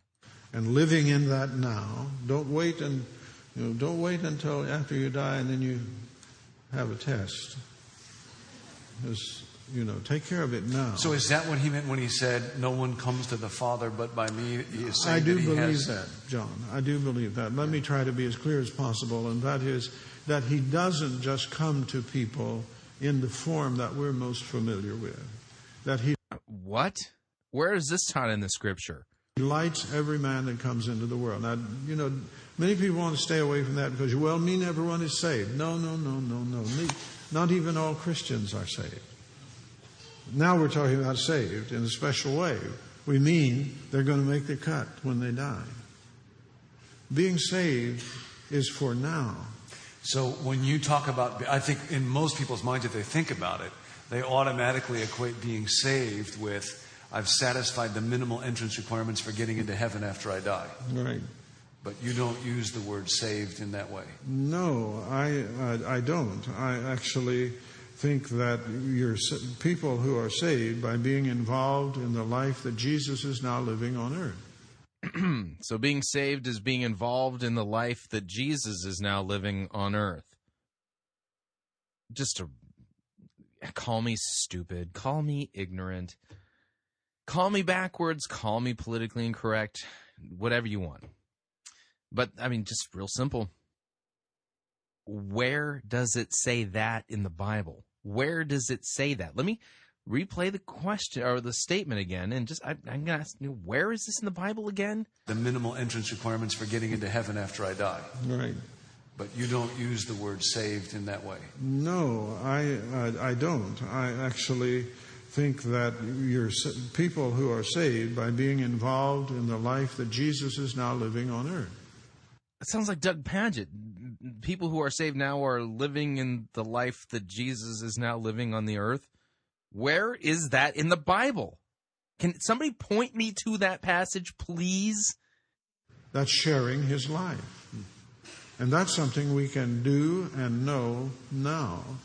And the invitation of Jesus into the kingdom of God is not the invitation into heaven.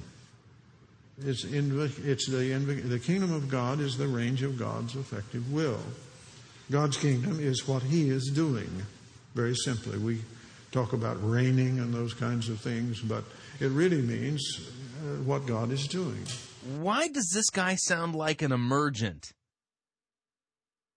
To say the kingdom of God is at hand is to say that God is active here and now. It is to say that you can begin interaction with Him. And that's what salvation is. Eternal life, Jesus says, is... Notice nothing about repentance and the forgiveness of sins. Just this stuff that's, as far as I can tell, it has its origin in his brain, but not in the Bible and in anything that Christ said. Knowledge of you, the only true God, and of Jesus Christ whom you sent.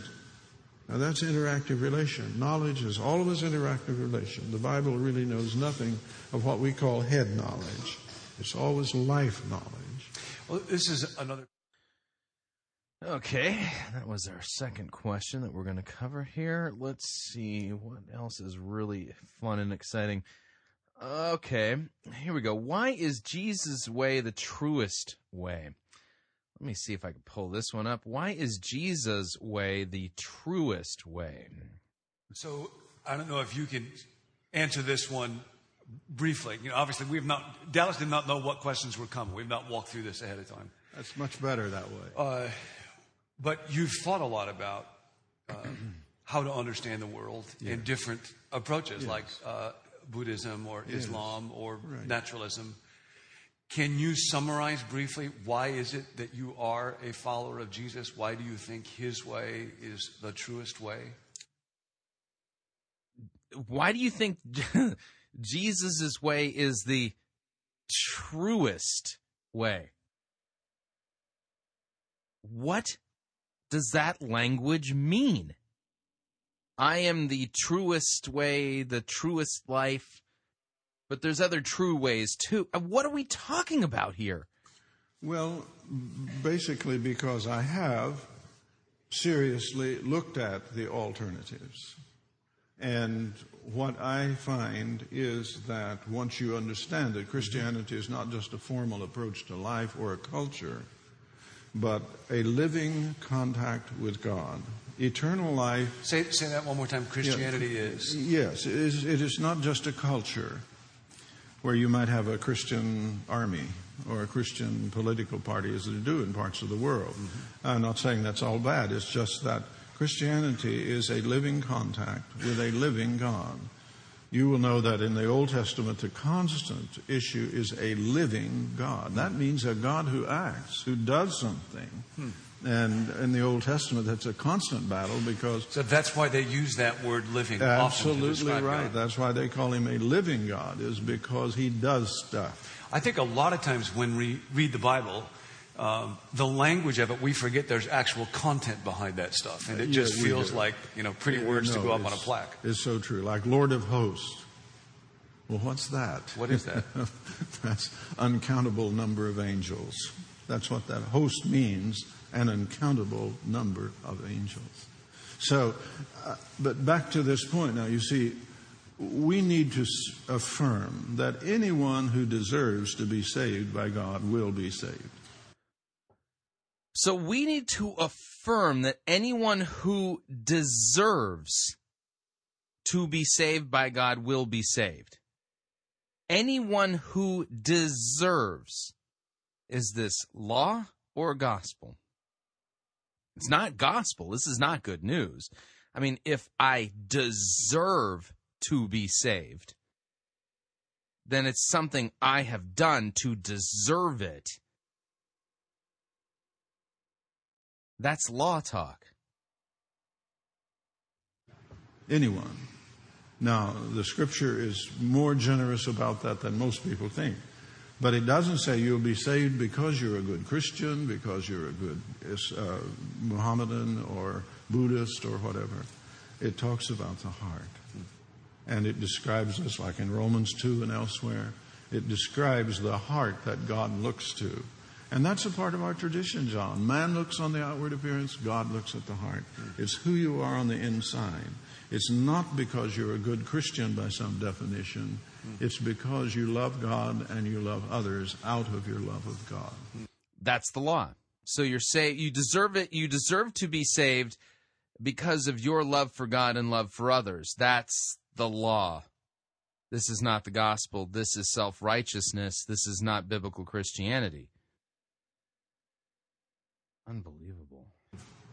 And that can be misleading. I often have kids who come to USC and they get to know me and they say, I find that many of the people around the university here are better than the people at my church at home. They're more loving and so on.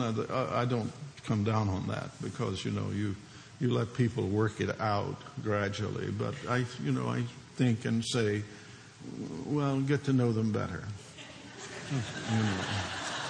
And usually it comes down to something very simple. They're not judgmental. Well, that's a good thing. And we folks in churches are too judgmental. And no doubt about that. Yeah. But there's a lot more to the folks in church. And usually the young person hasn't found that out yet. And thank God many of them do as they go along. But it's really important for us to emphasize, whoever deserves to be saved will be saved. God will save. Whoever deserves to be saved will be saved. Well, then that means no one will be saved. That means absolutely not one human being will be saved. And I base that upon Scripture itself. Paul writing, "For we have already charged that all, both Jews and Greeks, are under sin." This is Romans chapter 3, verse 9. "As it is written, none is righteous, no, not one. No one understands. No one seeks God. All have turned aside. Together they have become worthless. No one does good, not even one. Their throat is an open grave. They use their tongues to deceive. The venom of asps is under their lips. Their mouth is full of curses and bitterness. Their feet are swift to shed blood, and the way of peace they have not known. There is no fear of God before their eyes. Now we know that whatever the law says, it speaks to those who are under the law, so that every mouth may be stopped, and the whole world may be held accountable to God. For by works of the law, no human being will be declared righteous in God's sight. That's Romans chapter 3, verse 20. By the way, what are the works of the law? The law demands that we love God with all of our heart and love our neighbor as ourself. That is the summary of the entire Mosaic law. By works of the law, no human being will be justified in God's sight, since through the law comes knowledge of sin. But now, the righteousness of God has been manifested apart from the law, although the law and the prophets bear witness to it. The righteousness of God through faith in Jesus Christ for all who believe. For there is no distinction. For all have sinned and fall short of the glory of God, and are justified by his grace as a gift through the redemption that is in Christ Jesus, whom God put forward as a propitiation by his blood to be received by faith. This was to show God's righteousness, because in his divine forbearance he had passed over the former sins. It was to show his righteousness at the present time, so that he might be just and the justifier of the one who has faith in Jesus Christ. So then what then becomes of our boasting? Well, it's excluded. By what kind of law? By a law of works? No, but by the law of faith. For we hold that one is declared righteous by faith apart from works of the law. Let me read another passage. Galatians chapter 2, verse 20. I have been crucified with Christ. It is no longer I who live, but it is Christ who lives in me. And the life I now live in the flesh, I live by faith in the Son of God, who loved me and gave himself for me. I do not nullify the grace of God. For if righteousness were through the law, then Christ died for no purpose. O foolish Galatians, who has bewitched you? It was before your eyes that Jesus was publicly portrayed or placarded as crucified. So let me ask you this. Did you receive the Spirit by works of the law? What's the summary of the law? Love God, love your neighbor. Or by hearing with faith? Are you so foolish, having begun with the Spirit, are you now being perfected by the flesh? Did you suffer so many things in vain, if indeed it was in vain? Does he who supplies the Spirit to you and work miracles among you do so by works of the law, or by hearing with faith? The answer is by hearing with faith. Just as Abraham believed God, and it was counted to him as righteousness. Know then that it is those of faith who are the sons of Abraham, and the Scripture, foreseeing that God would declare righteous the Gentiles by faith, preached the gospel beforehand to Abraham, saying, in you shall all the nations be blessed. So then those who are of faith are blessed, along with Abraham, the man of faith. For all who rely on works of the law are under a curse. For it is written, cursed is everyone who does not abide by all the things written in the book of the law and continue to do them. Now it is evident that no one is declared righteous before God by the law, for the righteous shall live by faith. But the law is not of faith. Rather, the one who does them shall continually have to live by them. Christ redeemed us from the curse of the law by becoming a curse for us. For it is written, cursed is everyone who is hanged on a tree, so that in Christ Jesus the blessing of Abraham might come to the Gentiles, so that we might receive the promised Spirit through faith. This is not what I'm hearing from Dallas Willard. Let me play this again. In church. And usually the young person hasn't found that out yet. And thank God many of them do as they go along. But it's really important for us to emphasize, whoever deserves to be saved will be saved. God will save. Whoever deserves to be saved will be saved. No cross, no forgiveness of sins, no justification by grace through faith. Whoever deserves to be saved will be saved. And how do you deserve to be saved? God looks on the heart to see whether or not you loved God and love your neighbor. That's the law. This is not Christianity. And again, I ask the question, is Dallas Willard a Christian? Because I'm not hearing Christ and Him crucified for our sins. I'm hearing that you have to love God and love your neighbor, and that will make it clear to God whether or not you deserve to be saved. Okay, next question here. Let's see here. We've done that one. Okay, question regarding hell. All right. So, question that came in from text for this hour is, if there is a God and He's a good God and a loving God, why would He send people to hell? Well, I tell you right off, I don't think He sends anyone to hell. I think that God is busy trying to... Yeah, but that's nice that you have that opinion, Dallas, but the scriptures contradict you. Depart from me, you workers of iniquity, into the flames prepared for the devil and his angels. Matthew 25. To get people into heaven, and that everyone who in his considered opinion can stand it will get in. Now... What?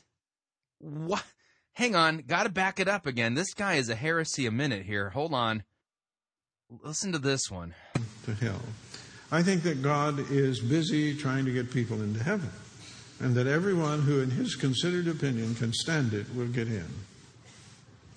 Now, so everyone who in his opinion can stand heaven will get in? Where is that in the Bible again? I'm not familiar with that passage. Which parable did Jesus teach that one in? Hang on, just stop a second. Because I think, most of us think about heaven like it will be Disneyland only without the Small World ride. Where anybody who got in, of course, would love it. We think about it as kind of the pleasure factory. So say that again. Heaven is the kind of place where God will let anyone in who in his considered opinion can stand it. So I think for most people, the whole idea of anybody not being able to stand at heaven is a head scratcher. See, that's because they don't think about God adequately. No, Dallas, you don't, because you think of God using your own ideas rather than what the scriptures say. The scriptural view that is repeated over and over, if anyone sees God, they die. Right. That doesn't sound like good news. Doesn't sound like good news. I haven't heard any good news at all in any of these answers. What does that mean? Well, that means that He's overwhelming.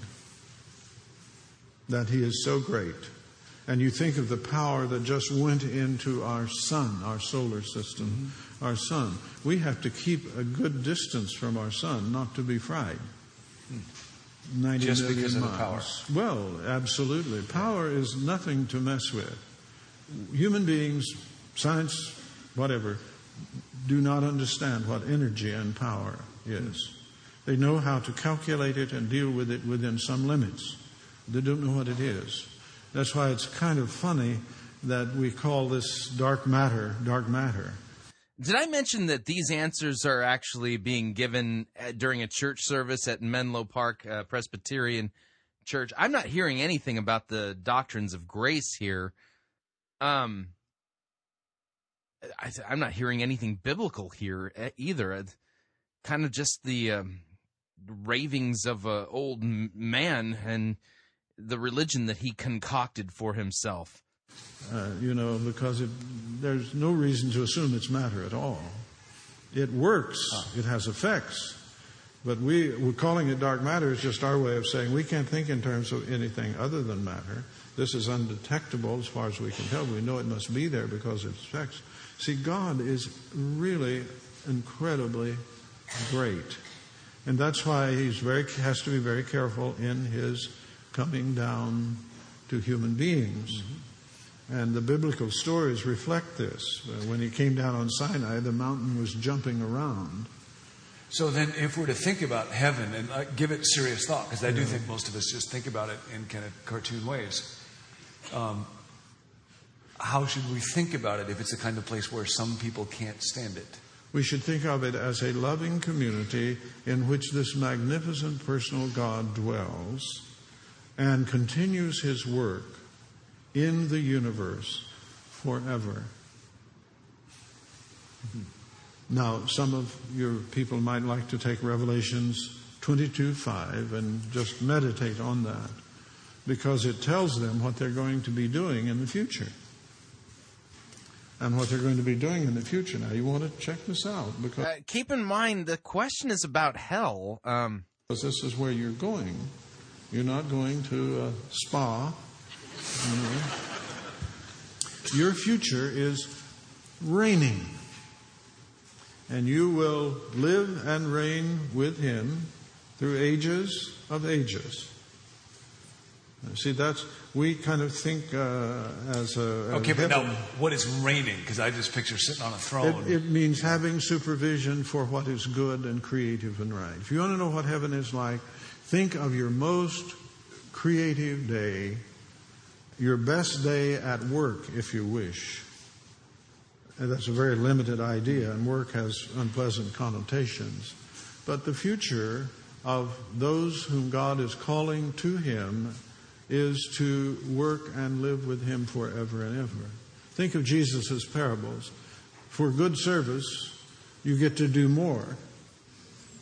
You've been faithful over little, is faithful over much. God creates, but he also creates creators, and that's you. So if it's the prospect of being... What? He creates creators, and that's us? The question is about hell. Revelation chapter 20. Then I saw a great white throne and him who was seated on it. From the presence, earth and sky fled away, and no place was found for them. And I saw the dead, great and small, standing before the throne, and the books were opened. Then another book was opened, which is the book of life. And the dead were judged by what was written in the books, according to what they had done. Sea gave up the dead who were in it. Death and Hades gave up the dead who were in them, and they were judged, each one of them, according to what they had done. Then death and Hades were thrown into the lake of fire. This is the second death, the lake of fire. And if anyone's name was not found written in the book of life, he was thrown into the lake of fire. I'm just if somebody asks me the question, you just go to the text and tell them what the scriptures say. I've never been to hell. I've never been to heaven. I've never been in the presence of God. I have no idea what's going to happen tomorrow. But God has revealed what's going to happen on the last day, on the day of judgment. Strong and creative in the service of the good. Why doesn't everybody get in on that? Why would God shut some people off into hell? Because they think they are God. And that's a very practical kind of thing. They believe that they're in charge. And that's the one thing that you will never be able to think once you get to heaven. You will never get to think the thought. You're in charge. I'm in charge. That's right. And of course, for many of us here, that will be a great relief. Right? But for many people, it's not a great relief. They want to be in charge. And that's a frightful thing when you think about it, because being in charge means ultimately that you're alone. When I say I don't think God sends anyone to hell, I believe that they choose it. I believe that they decide they'd rather be anywhere but God. And that's an awful thing to think about. But that actually happens in the human soul. I think it happens in this life. And I think in many ways, and every individual would have to reflect on that, and hopefully they'll have some good people around them to help them reflect on that. Is that really me? And what would have to happen in order for me to be completely in charge? I think the better question is, how do you get that? How do you get your name in that book of life? Does Jesus' death on the cross, forgiveness of sins, repentance, and faith and trust in Christ, does any of that have anything to do with it? I wonder. Why is that not being talked about? Another way of thinking about it, John, we have all of these stories and fables about people who have been given wealth that they cannot manage and how it ruins their lives. The stories about the people who win the lottery.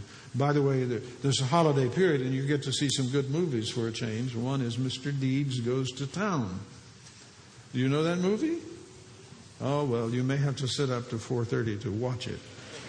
But watch it. It's a story about a man who comes into an inheritance. And he wants to use it for good. And everyone thinks he's crazy and tries to take it away from him. Gary Cooper's good. Gary Cooper and Jean Arthur, directed by Frank Capra. Yes, that's right. And these are parables. We'll be here reviewing movies each week. Some that make now, maybe not.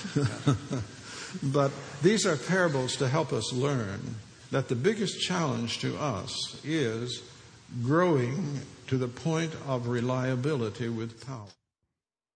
So the biggest challenge to us is growing to the point of reliability with our power. Is this guy familiar with Christ's crucifixion? Vicarious death on the cross for our sins? I just am a little confused here. All right, next is the question, is Jesus God? Is Jesus God? Well, this is a kind of connected question in dealing with different religions. This comes from a Muslim. I believe in God because how creation began cannot be explained in any other way. But I don't believe Jesus is God. Okay, now notice, this is a question coming from a Muslim who apparently is listening in on this conversation at Menlo Park Presbyterian Church. And he says he believes in God, he believes in Allah, but he doesn't believe Jesus is God. What do you need to tell this guy? Well, let's listen carefully. Does that belief matter? And what reason or proof is there that Jesus is God? Right. It really does matter. But now, it isn't that God has a list of things that you are supposed to believe, and if you don't check those off, you're not in. It makes a huge difference to your life whether or not you think Jesus was the divine Son of God or not. I think a lot of people carry a vague notion that what Christianity teaches is there is a checklist of beliefs, and if you can check those all off, God will let you in. It's like the driver's test. If you miss 3, you're out. Exactly, yeah. God looks at our heart. What we believe makes a huge difference to our heart. But it isn't. Okay, so God looks at our heart, and what we believe does make a huge difference to our heart. Where is that taught in the Bible again, Dallas? That we become righteous by having the correct beliefs. We become righteous by trusting God and living from Him. Now, I believe that sounded somewhat gospel-y. Hang on, I got to back it up. It's very convoluted. Become righteous by... Hang on, got to go a little farther. Just want to go back just a little bit more. Here we go. You're out. Exactly. God looks at our heart. What we believe makes a huge difference to our heart. But it isn't that we become righteous by having the correct beliefs.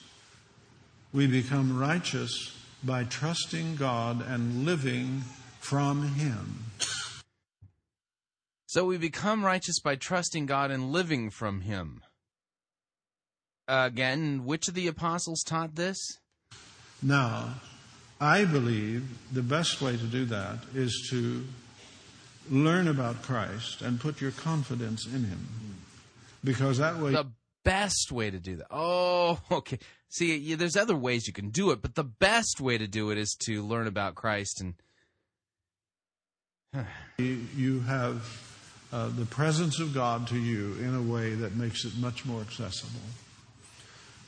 So Jesus offers you the presence of God in a much more accessible way than any other way.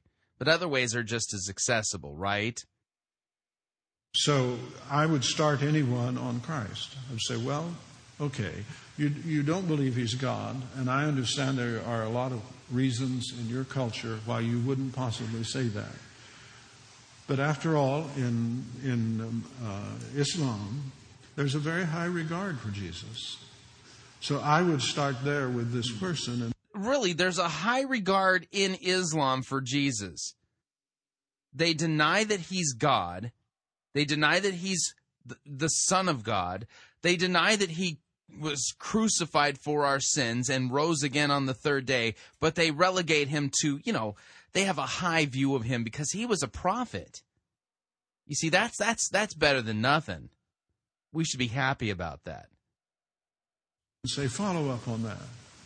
Get to know not just what is said in your religion about Jesus, but do your best to find out what he has actually done, what he actually is, and most importantly, what is he doing now?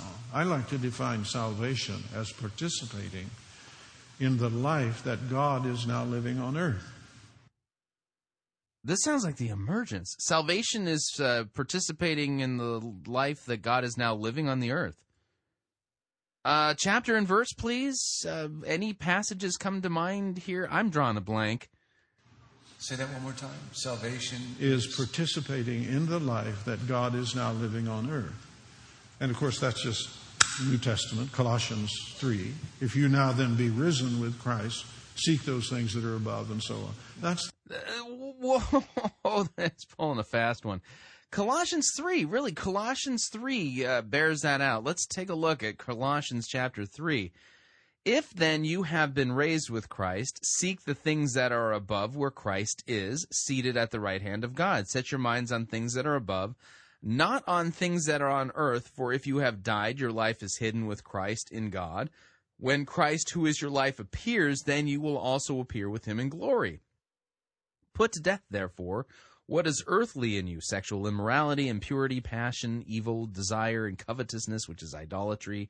On account of these, the wrath of God is coming, and these you too once walked when you were living in them. But now you must put them all away: anger, wrath, malice, slander, obscene talk. I'm not seeing what he said in Colossians 3. Let me back it up. Maybe I just misheard him. Here we go. What he has actually done, what he actually is, and most importantly, what is he doing now? I like to define salvation as participating in the life that God is now living on earth.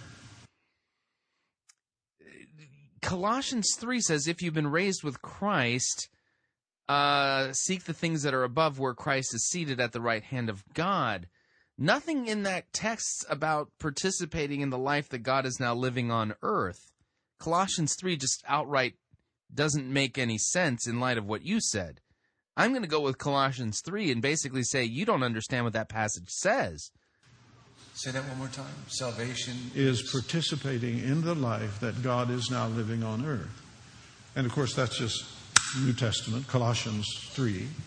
No, it's not. You're lying. If you now then be risen with Christ, seek those things that are above, and so on. That's the standard picture, life. Now, you don't have to have it all right to have that, because it is a gift of God. But I'll tell you... So really, for anybody who is sincerely searching, they can take a next step towards him. That's what I would encourage anyone to do. Really? So anyone who's sincerely searching, you can take a next step towards God. Where is that in the Bible again? But in dealing with an individual, of course, you want to listen carefully to where they are and try to know how you can help them best. But the general advice I would give to anyone is, well, get to know Christ. How do I do that? Do I invite him out for coffee at Starbucks? How do I get to know Christ? Best you can. Don't lay down a lot of conditions beforehand. and let him validate himself to you. And if he doesn't, So what? Get to know him as best you can and let Christ validate himself to me. What did these guys smoke prior to going on stage there at Menlo Park Presbyterian Church? I think this is a strong, strong argument in favor of random drug screening of all of these guys. I think this is drug-induced. This is not biblical. This is something else. then that's the end of the story. You know, I mean, we don't have anything better to offer than that. Oh, man. Yeah, actually, I have something far better to offer that Muslim guy. By the way, this is all the questions I can handle at the moment. Tough answers, so to speak. I have something far better to offer that Muslim. Jesus Christ claimed to be the one true God of the Old Testament in human flesh. When he was challenged regarding his authority to do the things that he was doing, namely driving the money changers out of the temple. I mean, after all, the temple is the very house of God, if you would.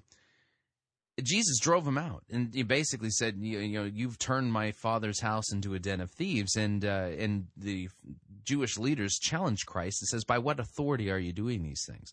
And Jesus said, tear down this temple, and I will raise it again in 3 days. And they said, it took 46 years to build this temple, and you're going to rebuild it in 3 days. Right.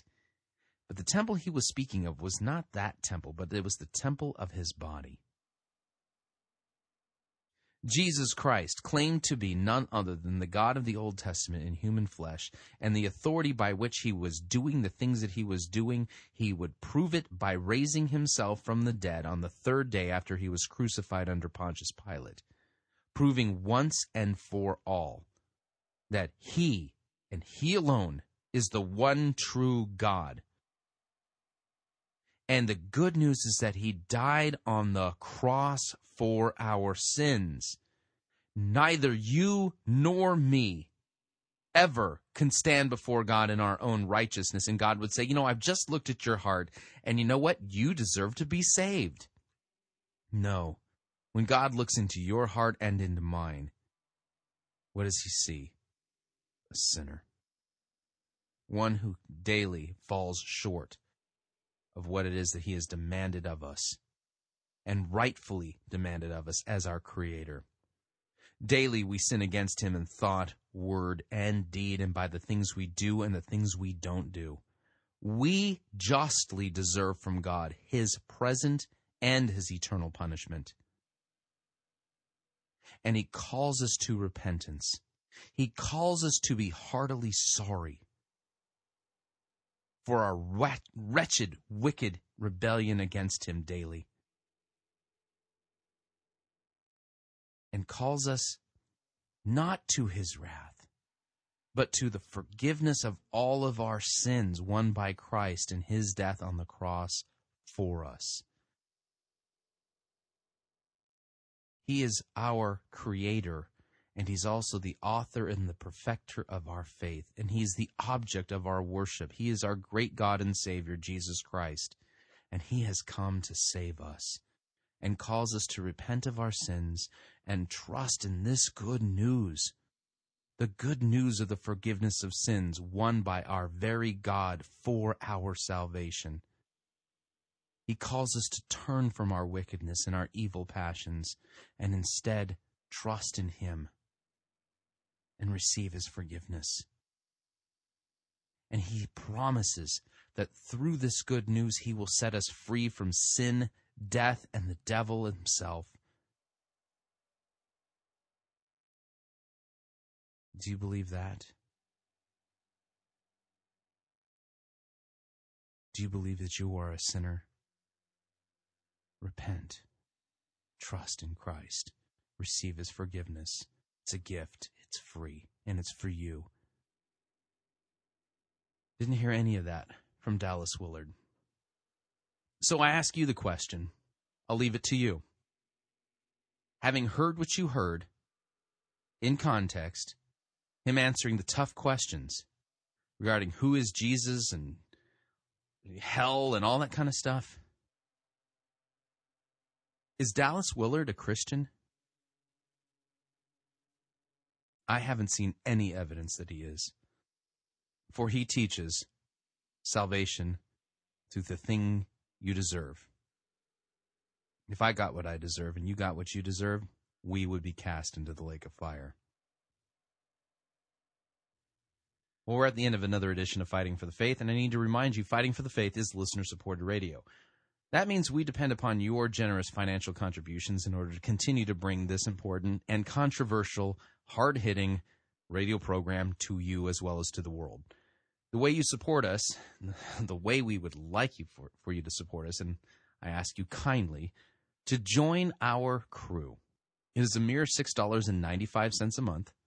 That's far less than cable television or your phone bill or or it's even less than a texting plan on most cell phone plans. It's $6.95 a month. And when you join our crew, you'll also get access to our Pirate Cove, which is a growing treasure trove of theological resources from all of Christian history, designed to help you go deeper in Christ, His Word, sound doctrine, good theology, and Christ-centered apologetics.